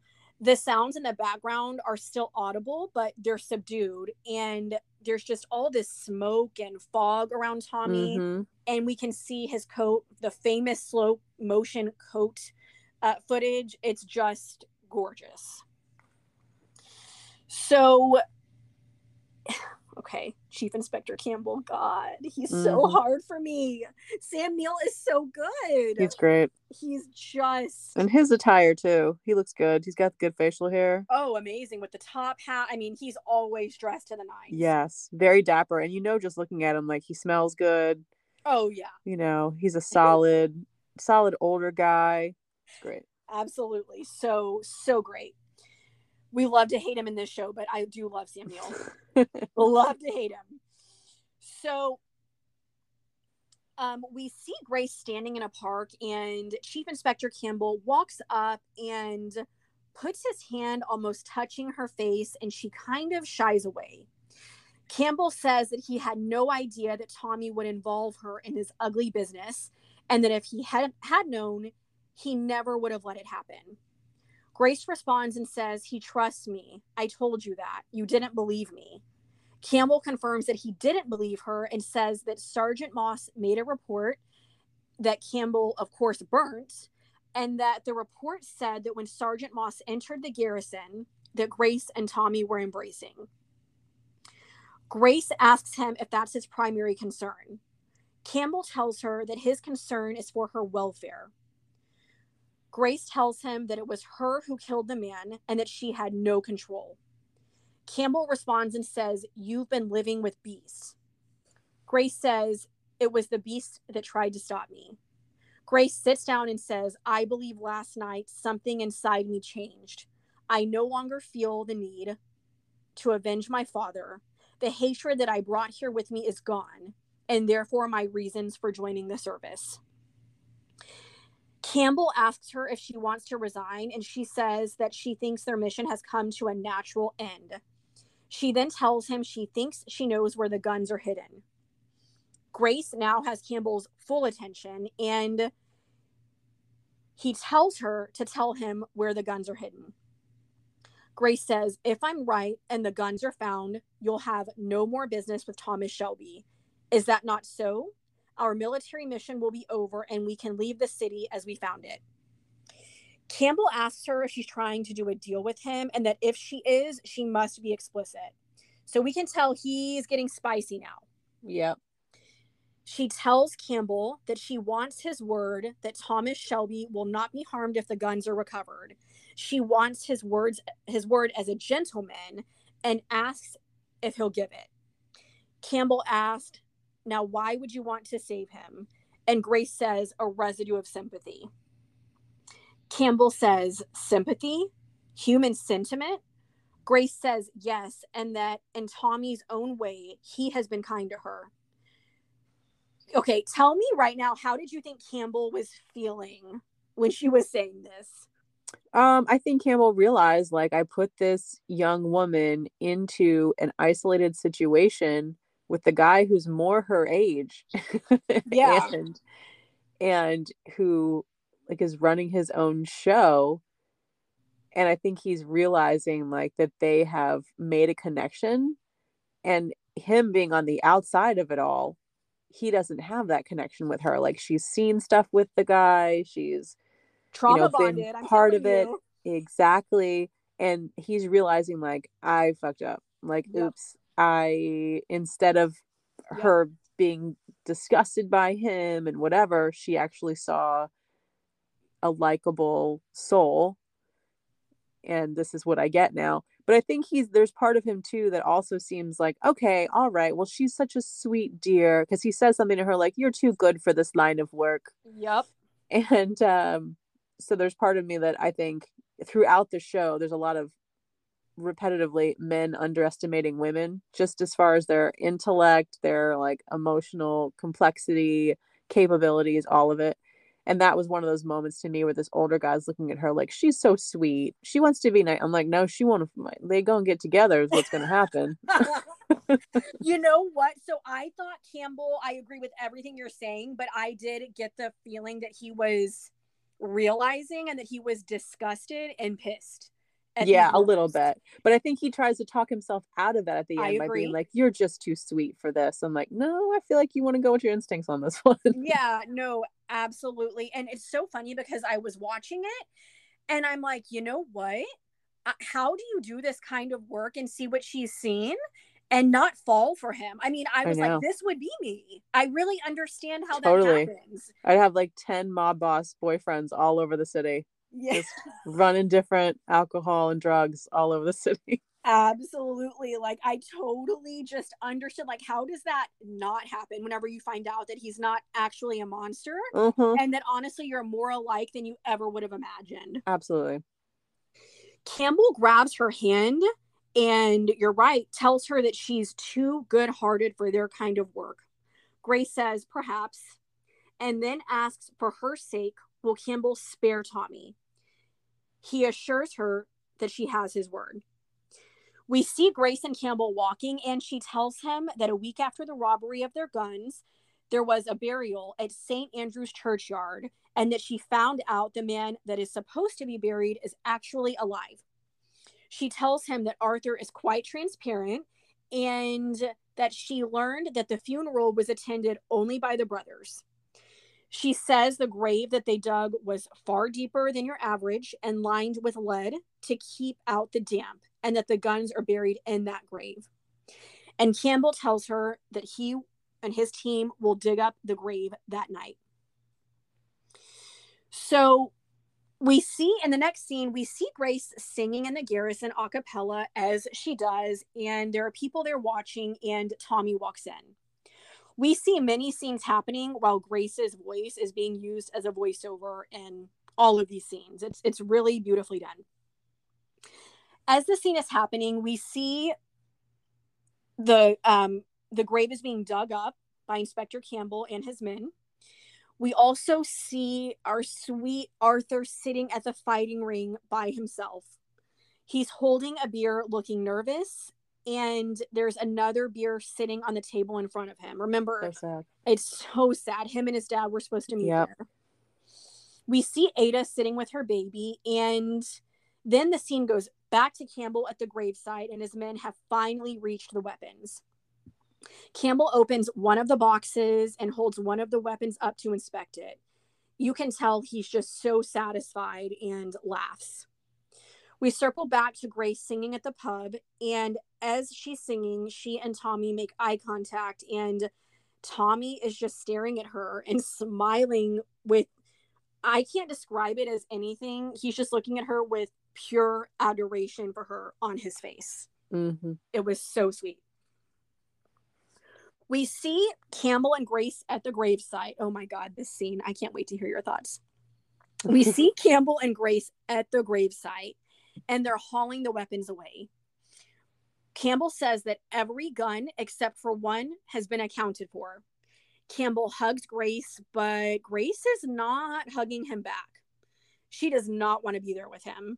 Yeah, inappropriate, and there's a power dynamic there, sir. Absolutely. She does not reciprocate. She does not want to be in his arms, but he is oh so eager. Mm-hmm. She tells him that she resigns her commission, and Campbell says, good. This scene, y'all, when I tell you I was hiding under the covers the first time I watched it and the second time, but I was like, oh, I have to keep looking so I can take notes. I was dying. He tells her that he is no longer her superior officer and that she is no longer his subordinate. I'm sorry, I can't say this without laughing. It's so ridiculous. And because of their new dynamic, that allows him to offer her this, which is an engagement ring. Yep. In my notes, I literally wrote the audacity in all caps. Mm-hmm. Campbell tells her that he's a simple man and that his admiration for her has turned into love. He tells her that he doesn't ask for love in return, just recognition that they are like minds with shared values. First of all, can we pause real quick and talk about how selfish and myopic of a view that is for an older man to do that? Like, Yeah. she's new to town. The only thing she's done since she's been in town is be an undercover spy, and I mean, she's he's very preying on young. her. Like, there's no other way to Preying say on that. her. He's preying on her. Absolutely. Like, she doesn't know anybody. She hasn't gone out and lived her life. She's been in a very stressful, very violent, very, unpleasant situation. And the second she steps away from it, he says, hey, you know what? Let's talk about what you can do for me now. Yeah, no, seriously. And then it's like, my thing is like, imagine proposing to somebody Yeah. and saying, I don't ask for your love in return. Like, what? Like, Yeah.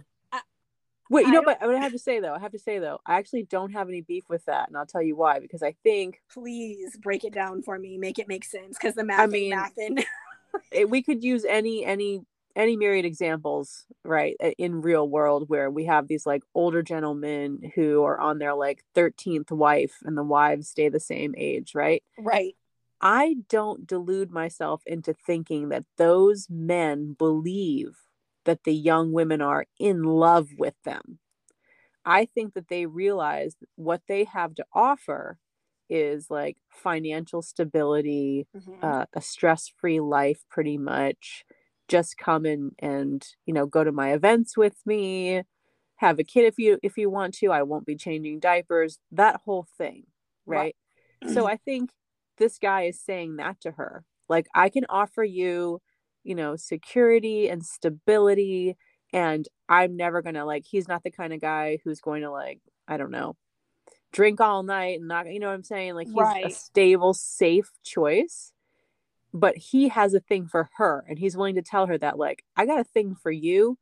If you don't have a thing for me, I don't expect you to try to like convince me of that. I'm fine if you're not like glowing over me all day. That's okay. I have enough of a thing for you that you could just come be with me for all the other reasons that I'm could be attractive to you. So I thought that was really honest, and I dug it. I was like, that's better than him thinking and insulting her into believing like, obviously you love me too, and Mm-hmm. obviously you want to. Yeah, I guess that's true, and I totally understand what you're saying. Like, absolutely, people have arrangements and understandings. I get it, but also I'm just like, I don't know. I really hear what you're saying, but I'm like, did you have to say it? Like, I don't know, like just saying it out loud. Like, here I am proposing to you, but you don't need to love me. I don't know. The entire thing from beginning to end is just like so bizarre. I But don't know. as we go on though, especially after we discuss Uh, what happens in a bit, I'll circle back to it. But I think this episode to me presented such a real and honest view of relationships, and that they are partnerships, I and agree.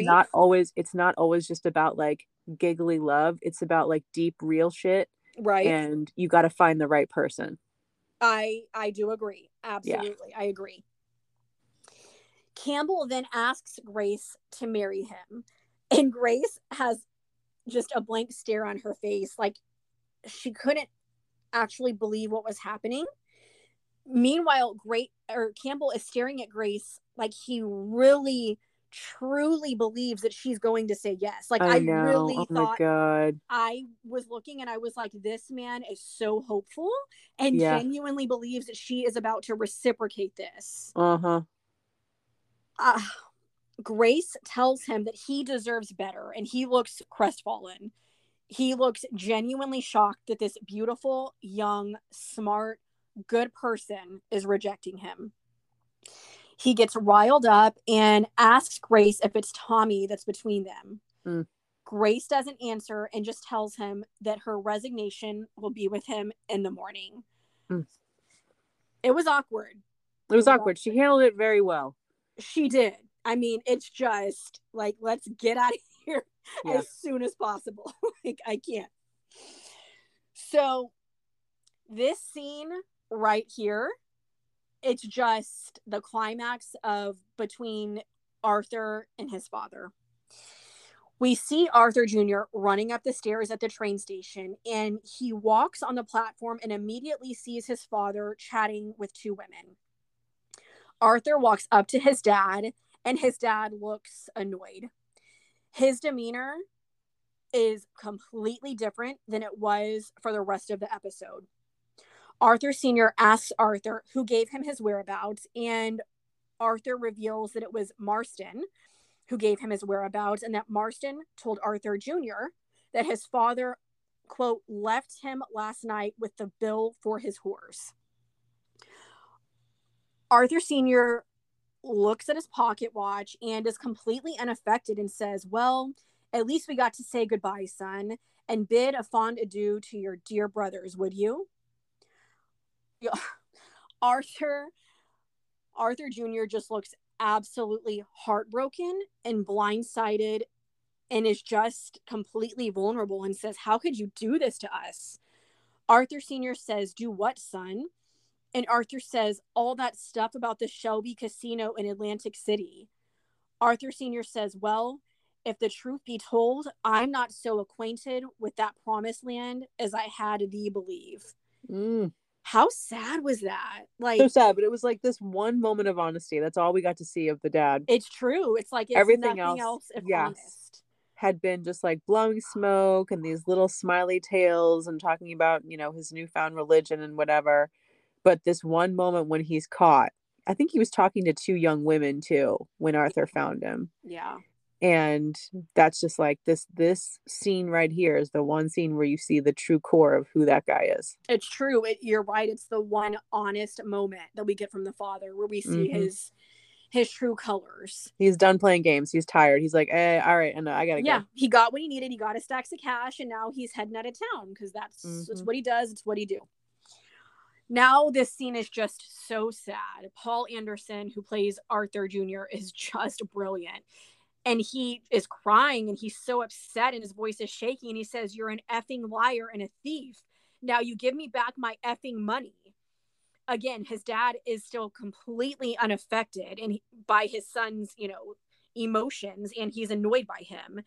And Arthur Sr. starts walking towards him and says, do not despise the thief who steals to satisfy his starvation. That's in the Holy Bible, son. And I've starved for so very long. Fare thee well, son. At this point, Arthur is just completely vulnerable. His dad is telling him all these horrible things, and Arthur still says, it was so sad. He goes, I waited for you.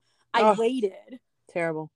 Just awful. And Arthur rushes towards his dad in anger and tries to fight him, and his dad quickly slams him up against the wall. His dad tells him, if you ever put your hands on me again, I'll cut your effing throat and spread you on these tracks. He lets go of Arthur, and his dad straightens Arthur Jr.'s jacket and resumes standing on the platform like nothing happened. And Arthur remains on the wall for a second, I think just shaken by what's just happened. He's been betrayed by his father. He's been stolen from. He's been lied to. Yep. And Arthur just grabs his hat that's fallen on the platform and walks away from his father.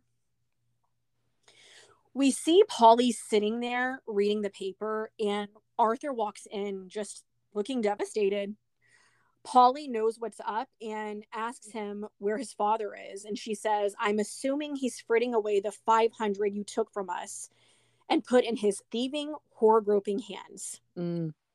Arthur looks ashamed, and she asks him what he was thinking. She says, how dare you do something like that without talking to Thomas or me?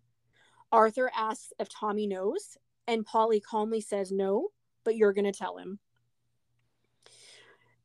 In the next scene, Campbell is holding a meeting with the coppers and is basically telling them job well done because the guns they dug up will never be used to murder the innocent.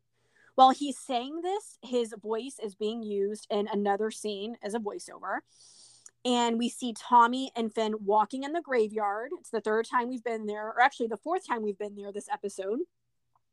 And they approach Danny Owen's grave, and they can tell that the soil is disturbed and the guns are gone, and Tommy looks shooketh.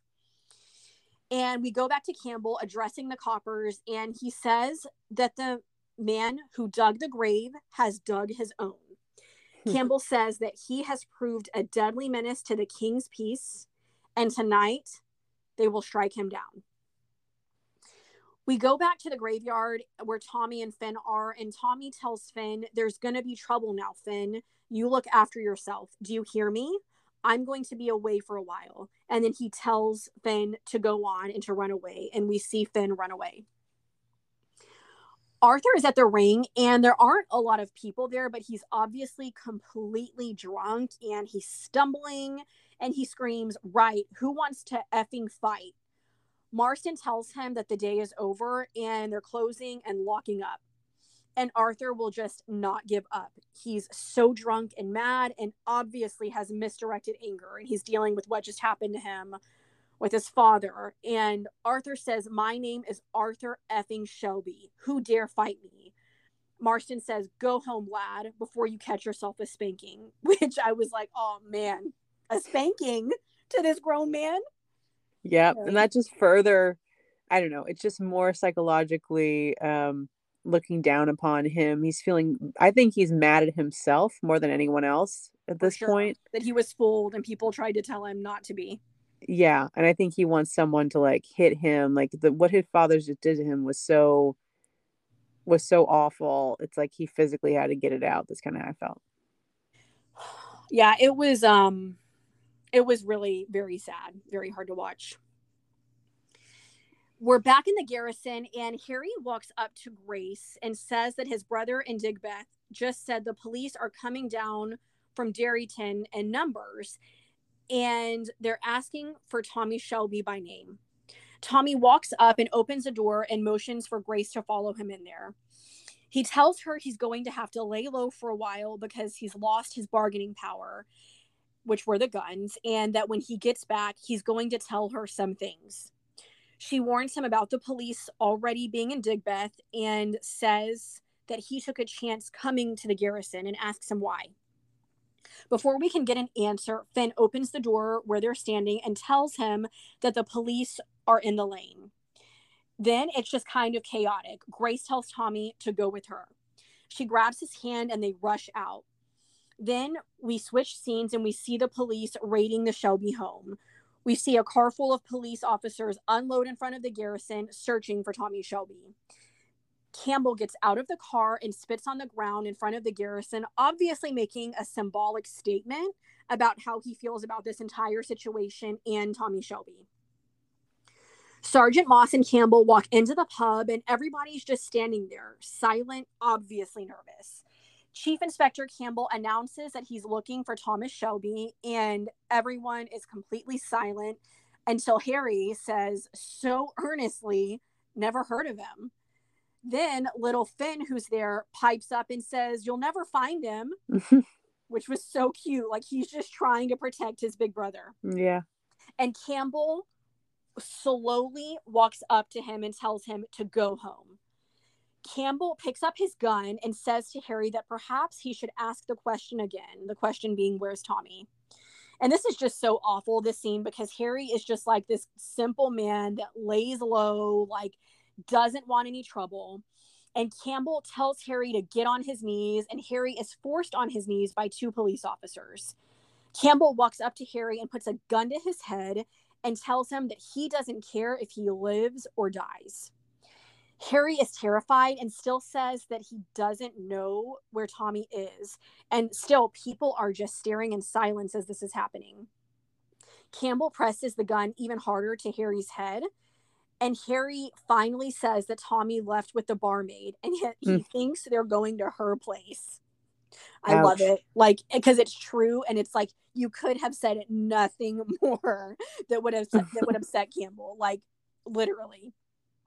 You can see the fury on Campbell's face and throughout his entire body. It's like it electrifies him. It is immediate. Campbell walks out of the garrison and tells Sergeant Moss to call the entire operation off. Okay, girl, we're getting there. We're getting to one of the hottest scenes, and I just literally... It's so funny, like, listening to this, it's like I'm living it all over again. I need a breath. Hang on, let me take a sip of water and drink up. Hot. Hydrate. Oh, stay hydrated. If you know, you know. Okay.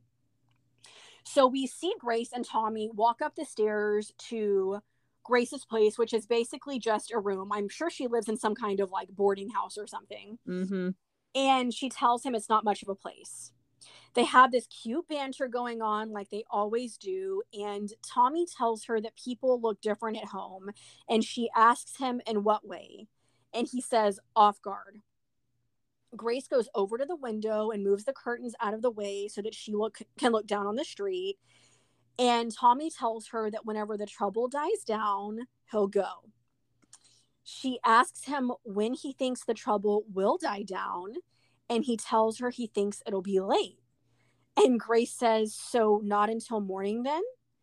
And Tommy says, yes, I'd say I'll be here till morning. And you can tell, I feel like Tommy is kind of like caught off guard, because one thing I will say is that I've watched up until the end of season 5, because obviously we don't have season 6 in the US yet. But it's like his relationship with Grace is like the only one that didn't use sex as a backdoor to a relationship.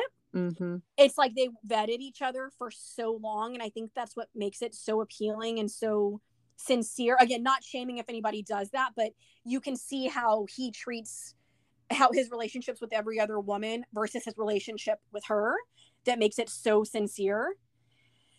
And so we build up to it, right?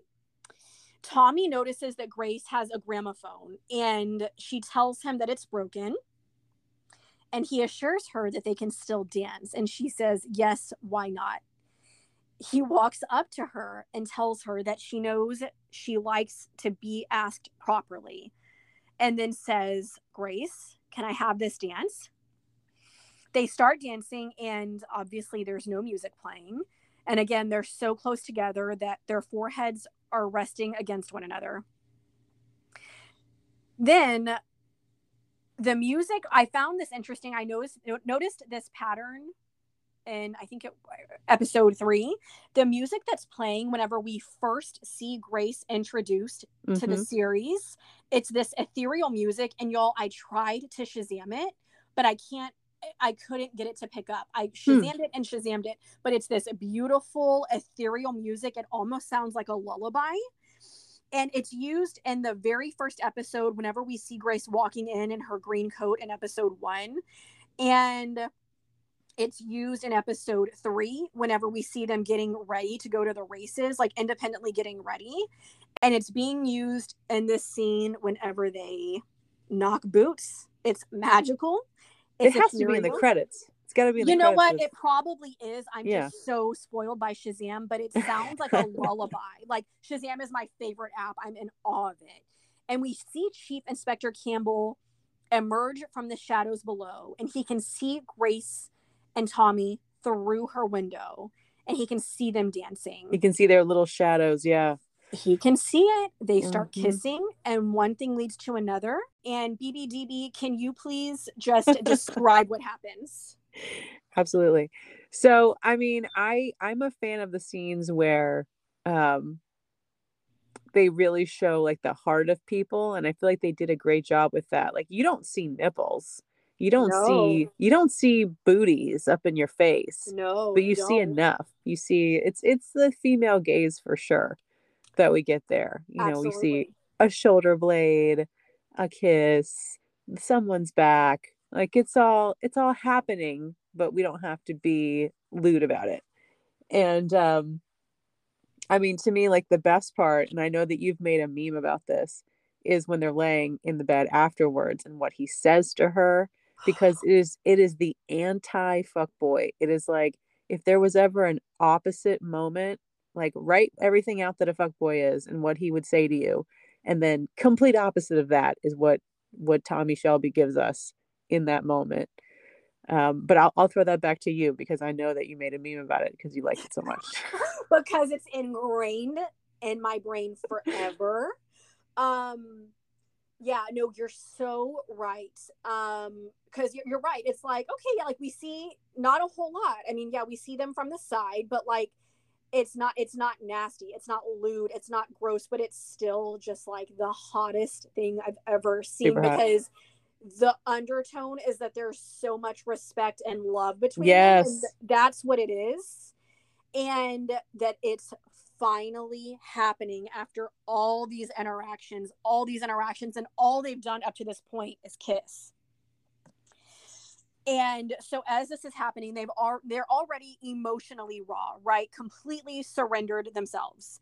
And then this is just, there's nothing between them. They're naked. You can see his scars, which we had never. And hers on her forehead. Yes. And it's just so like symbolic and figurative. And it's like we see each other, and it's almost like them seeing each other, their souls is like like primary to this. And that's even more intimate than what they're doing physically to me, because it's just so much. For sure. Like his whole get up and his posh and his perfect outfit and her barmaid status, all that is gone, and they're just two people. Absolutely. They conclude, and Grace asks Tommy if he's okay. One of the most beautiful on Raw scenes ever, y'all, I swear. And then Tommy says, I can't hear the shovels. He says, I don't hear the shovels against the wall.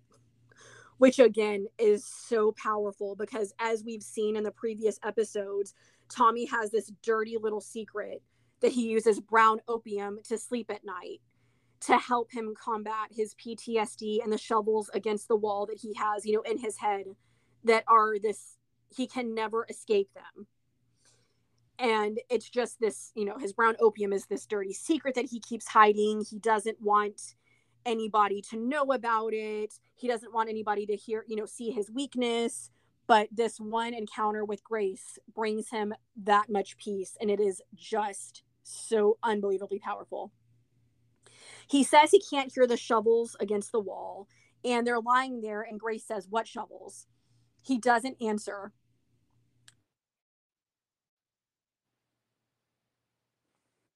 Says, help you with what? Tommy says, with everything.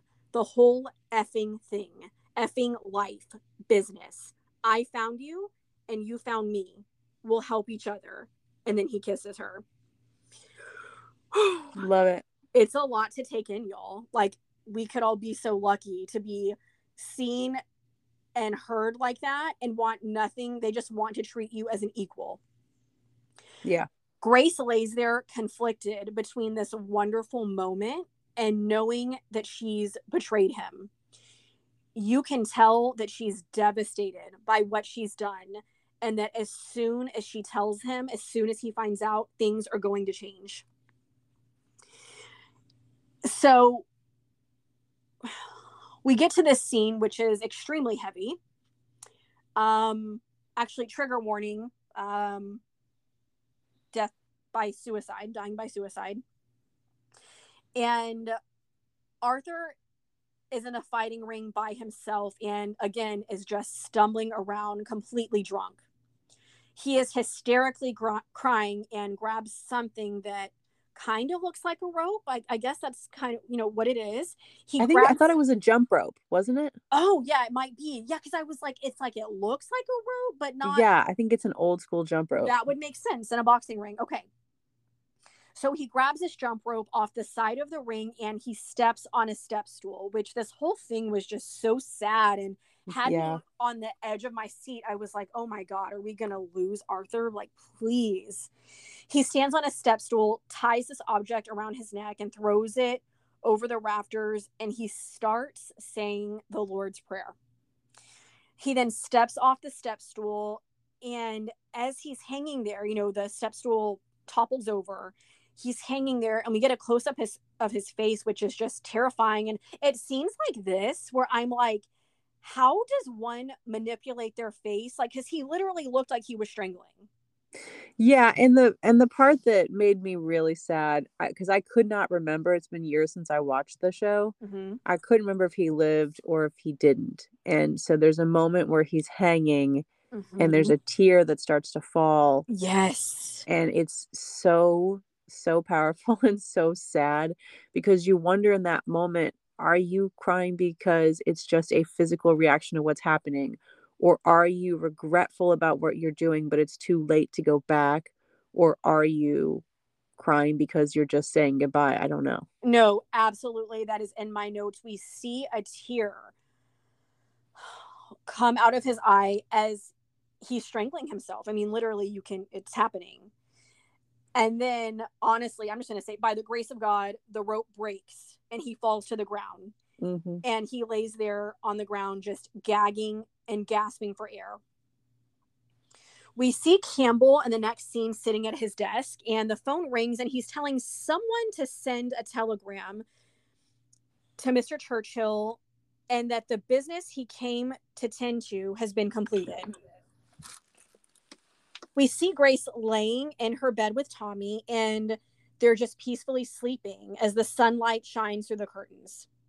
As Tommy and Grace lay there, there's a voiceover from Chief Inspector Campbell that says there's just one matter that he needs to tidy up first. We see Arthur back at home sitting down, and Tommy walks in and sees the marks from the rope on Arthur's neck. And Tommy just walks up and tenderly touches him on his shoulder, and he touches the marks on his neck. Arthur says, "So Polly told you?" And Tommy says, "Yes," and pours them both some tea. Tommy tells Arthur that he should have used a gun. And y'all, this isn't funny, but it's just this funny banter. Oh, yeah. But I mean, obviously, it's not. Dark humor. I mean, I love dark humor. Yeah, no, I do too. But it's just like, God, we need this moment of levity after everything that's happened and after this last scene. Arthur says, "Are you laughing at me, Tommy?" And Tommy matter-of-factly says, "Yes." Tommy continues and says, "Just when things are starting to go right, Arthur, you try and do this. Don't you like fancy parties, women, champagne, and fast cars? And how about this?" Tommy pulls out a business card and says, "Your name on a business card." Arthur reads what's on the business card out loud. Shelby Brothers Limited, Arthur Shelby, associate bookmaker. Tommy tells Arthur that he just picked the business cards up from the printer that morning and tells Arthur that he's one of 3 shareholders, the other 2 being Tommy and John, and that according to the law, they are equal partners, and it is written on the paperwork in black and white. Tommy then says, a little bit of, humor. He says, "Well, me and John, we quite fancy splitting your shares, so just next time, use a gun, man." Arthur finally starts to laugh, and so does Tommy. Tommy tells Arthur that their men at the station tell them that the copper, meaning Chief Inspector Campbell, is leaving town and that they're in the clear. Tommy lovingly grabs Arthur's shoulder and says, "We're on our way up in the world, brother." Arthur lovingly grabs Tommy's neck, and Tommy says, "Believe me." And it's just such a sincere, really beautiful moment between these brothers that are just trying to survive. Then the song "Bring It On" by Nick Cave and the Bad Seeds play. And that's also the band that sings Red Right Hand, which is the theme song, which is incredible. So that's the theme song used throughout the entire series for Peaky Blinders. Then the next scene that we see is really beautiful because it literally pans over from Tommy and Arthur sitting there, and it goes over and we see Polly walking down the stairs and she's smiling. Polly looks truly pleased, and we see Esme closing the doors to the betting room, which is busy and bustling as usual. And it's clear that this scene is representing a passage of time, and we're not in the same scene or time where we just saw Tommy and Arthur in the other room. We see Tommy sitting behind a desk smoking and reading the newspaper, and this scene feels triumphant. Tommy gets up and the whole betting room is moving in slow motion, and Tommy is walking through it, and you can just tell that Tommy is genuinely happy and that things are going well. We see Tommy put on his coat and he walks to the door that leads outside, and the use of light here was super interesting. Didn't you think, like, how light it was and how white it was? Yeah, and I mean, I kind of like when they do things like this in Peaky Blinders, but it also irritates me when we jump over sections and we just understand that things have changed and things are different and we don't know what we missed. Right. You know? Yeah. No, I know exactly what you're referring to. Which I don't like it. Over. But we'll get to that in later episodes. But the light here, the use of light was super interesting because it was so light and so bright. And I couldn't help but think that had to be, like a visual representation indicating of like the future is bright, how well things are going for them. Absolutely. And then Tommy just walks forward. As he approaches it, he becomes, like this black shape walking out the door. Is there anything that we didn't cover, or anything that you had that I didn't talk about, or any point that needs to be here's the only thing that irritates me about episode 5 is that it ends in that kind of like magical way, like, and they lived happily ever, but we don't see Grace. Right. And we don't hear about, I think it's Inspector Campbell, right? I always want to say Sam. Oh, Neil, but Samuel. Yeah. But it's like, well, he's not just gonna leave and let her be happy. That doesn't seem like his personality. He's too bitter. At the end of this episode, it's like, is everything okay? What year is it? I don't know. How many weeks have gone by? No, I know. The passage of time. Just like, what is it? Yeah.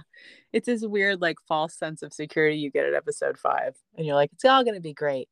Oh, I know. Because, it all goes down in episode 6, which I will be releasing at the same time that I release this episode today. And, it is totally a different vibe there. But the end of this episode is extremely, extremely triumphant. It is. It is. BBDB, thank you so much for being here. Please tell the people where they can find you, what's going on, what's up with you. Sure. So Instagram, Bravo, Ducking Bravo. I do have a Twitter. I'm never on it. I do have a TikTok. I post sporadically. Same handle on TikTok. Bravo, Ducking Bravo. And, I don't know. I haven't done a deep dive in a while. I'm really looking into a couple different things. So we'll see if something sparks my fancy. But other than that, just making memes and jokes. Y'all, if you are not following Bravo, Ducking Bravo on Instagram, my condolences. She has the best deep dives. And like, what kills me about, everything you do, like, kills me. It makes me laugh. But it's like the locations you use whenever you make a snarky meme. It's like the best.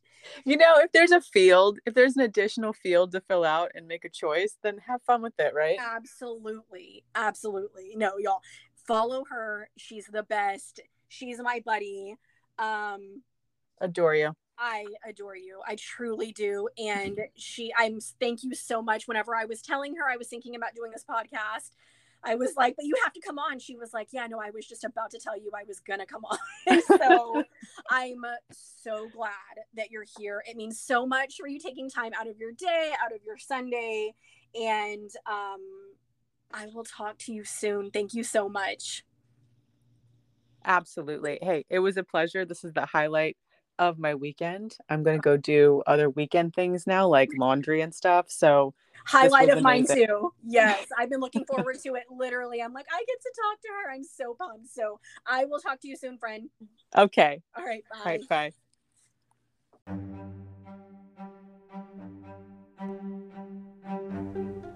Thank you so much for tuning in to this episode of By the Order.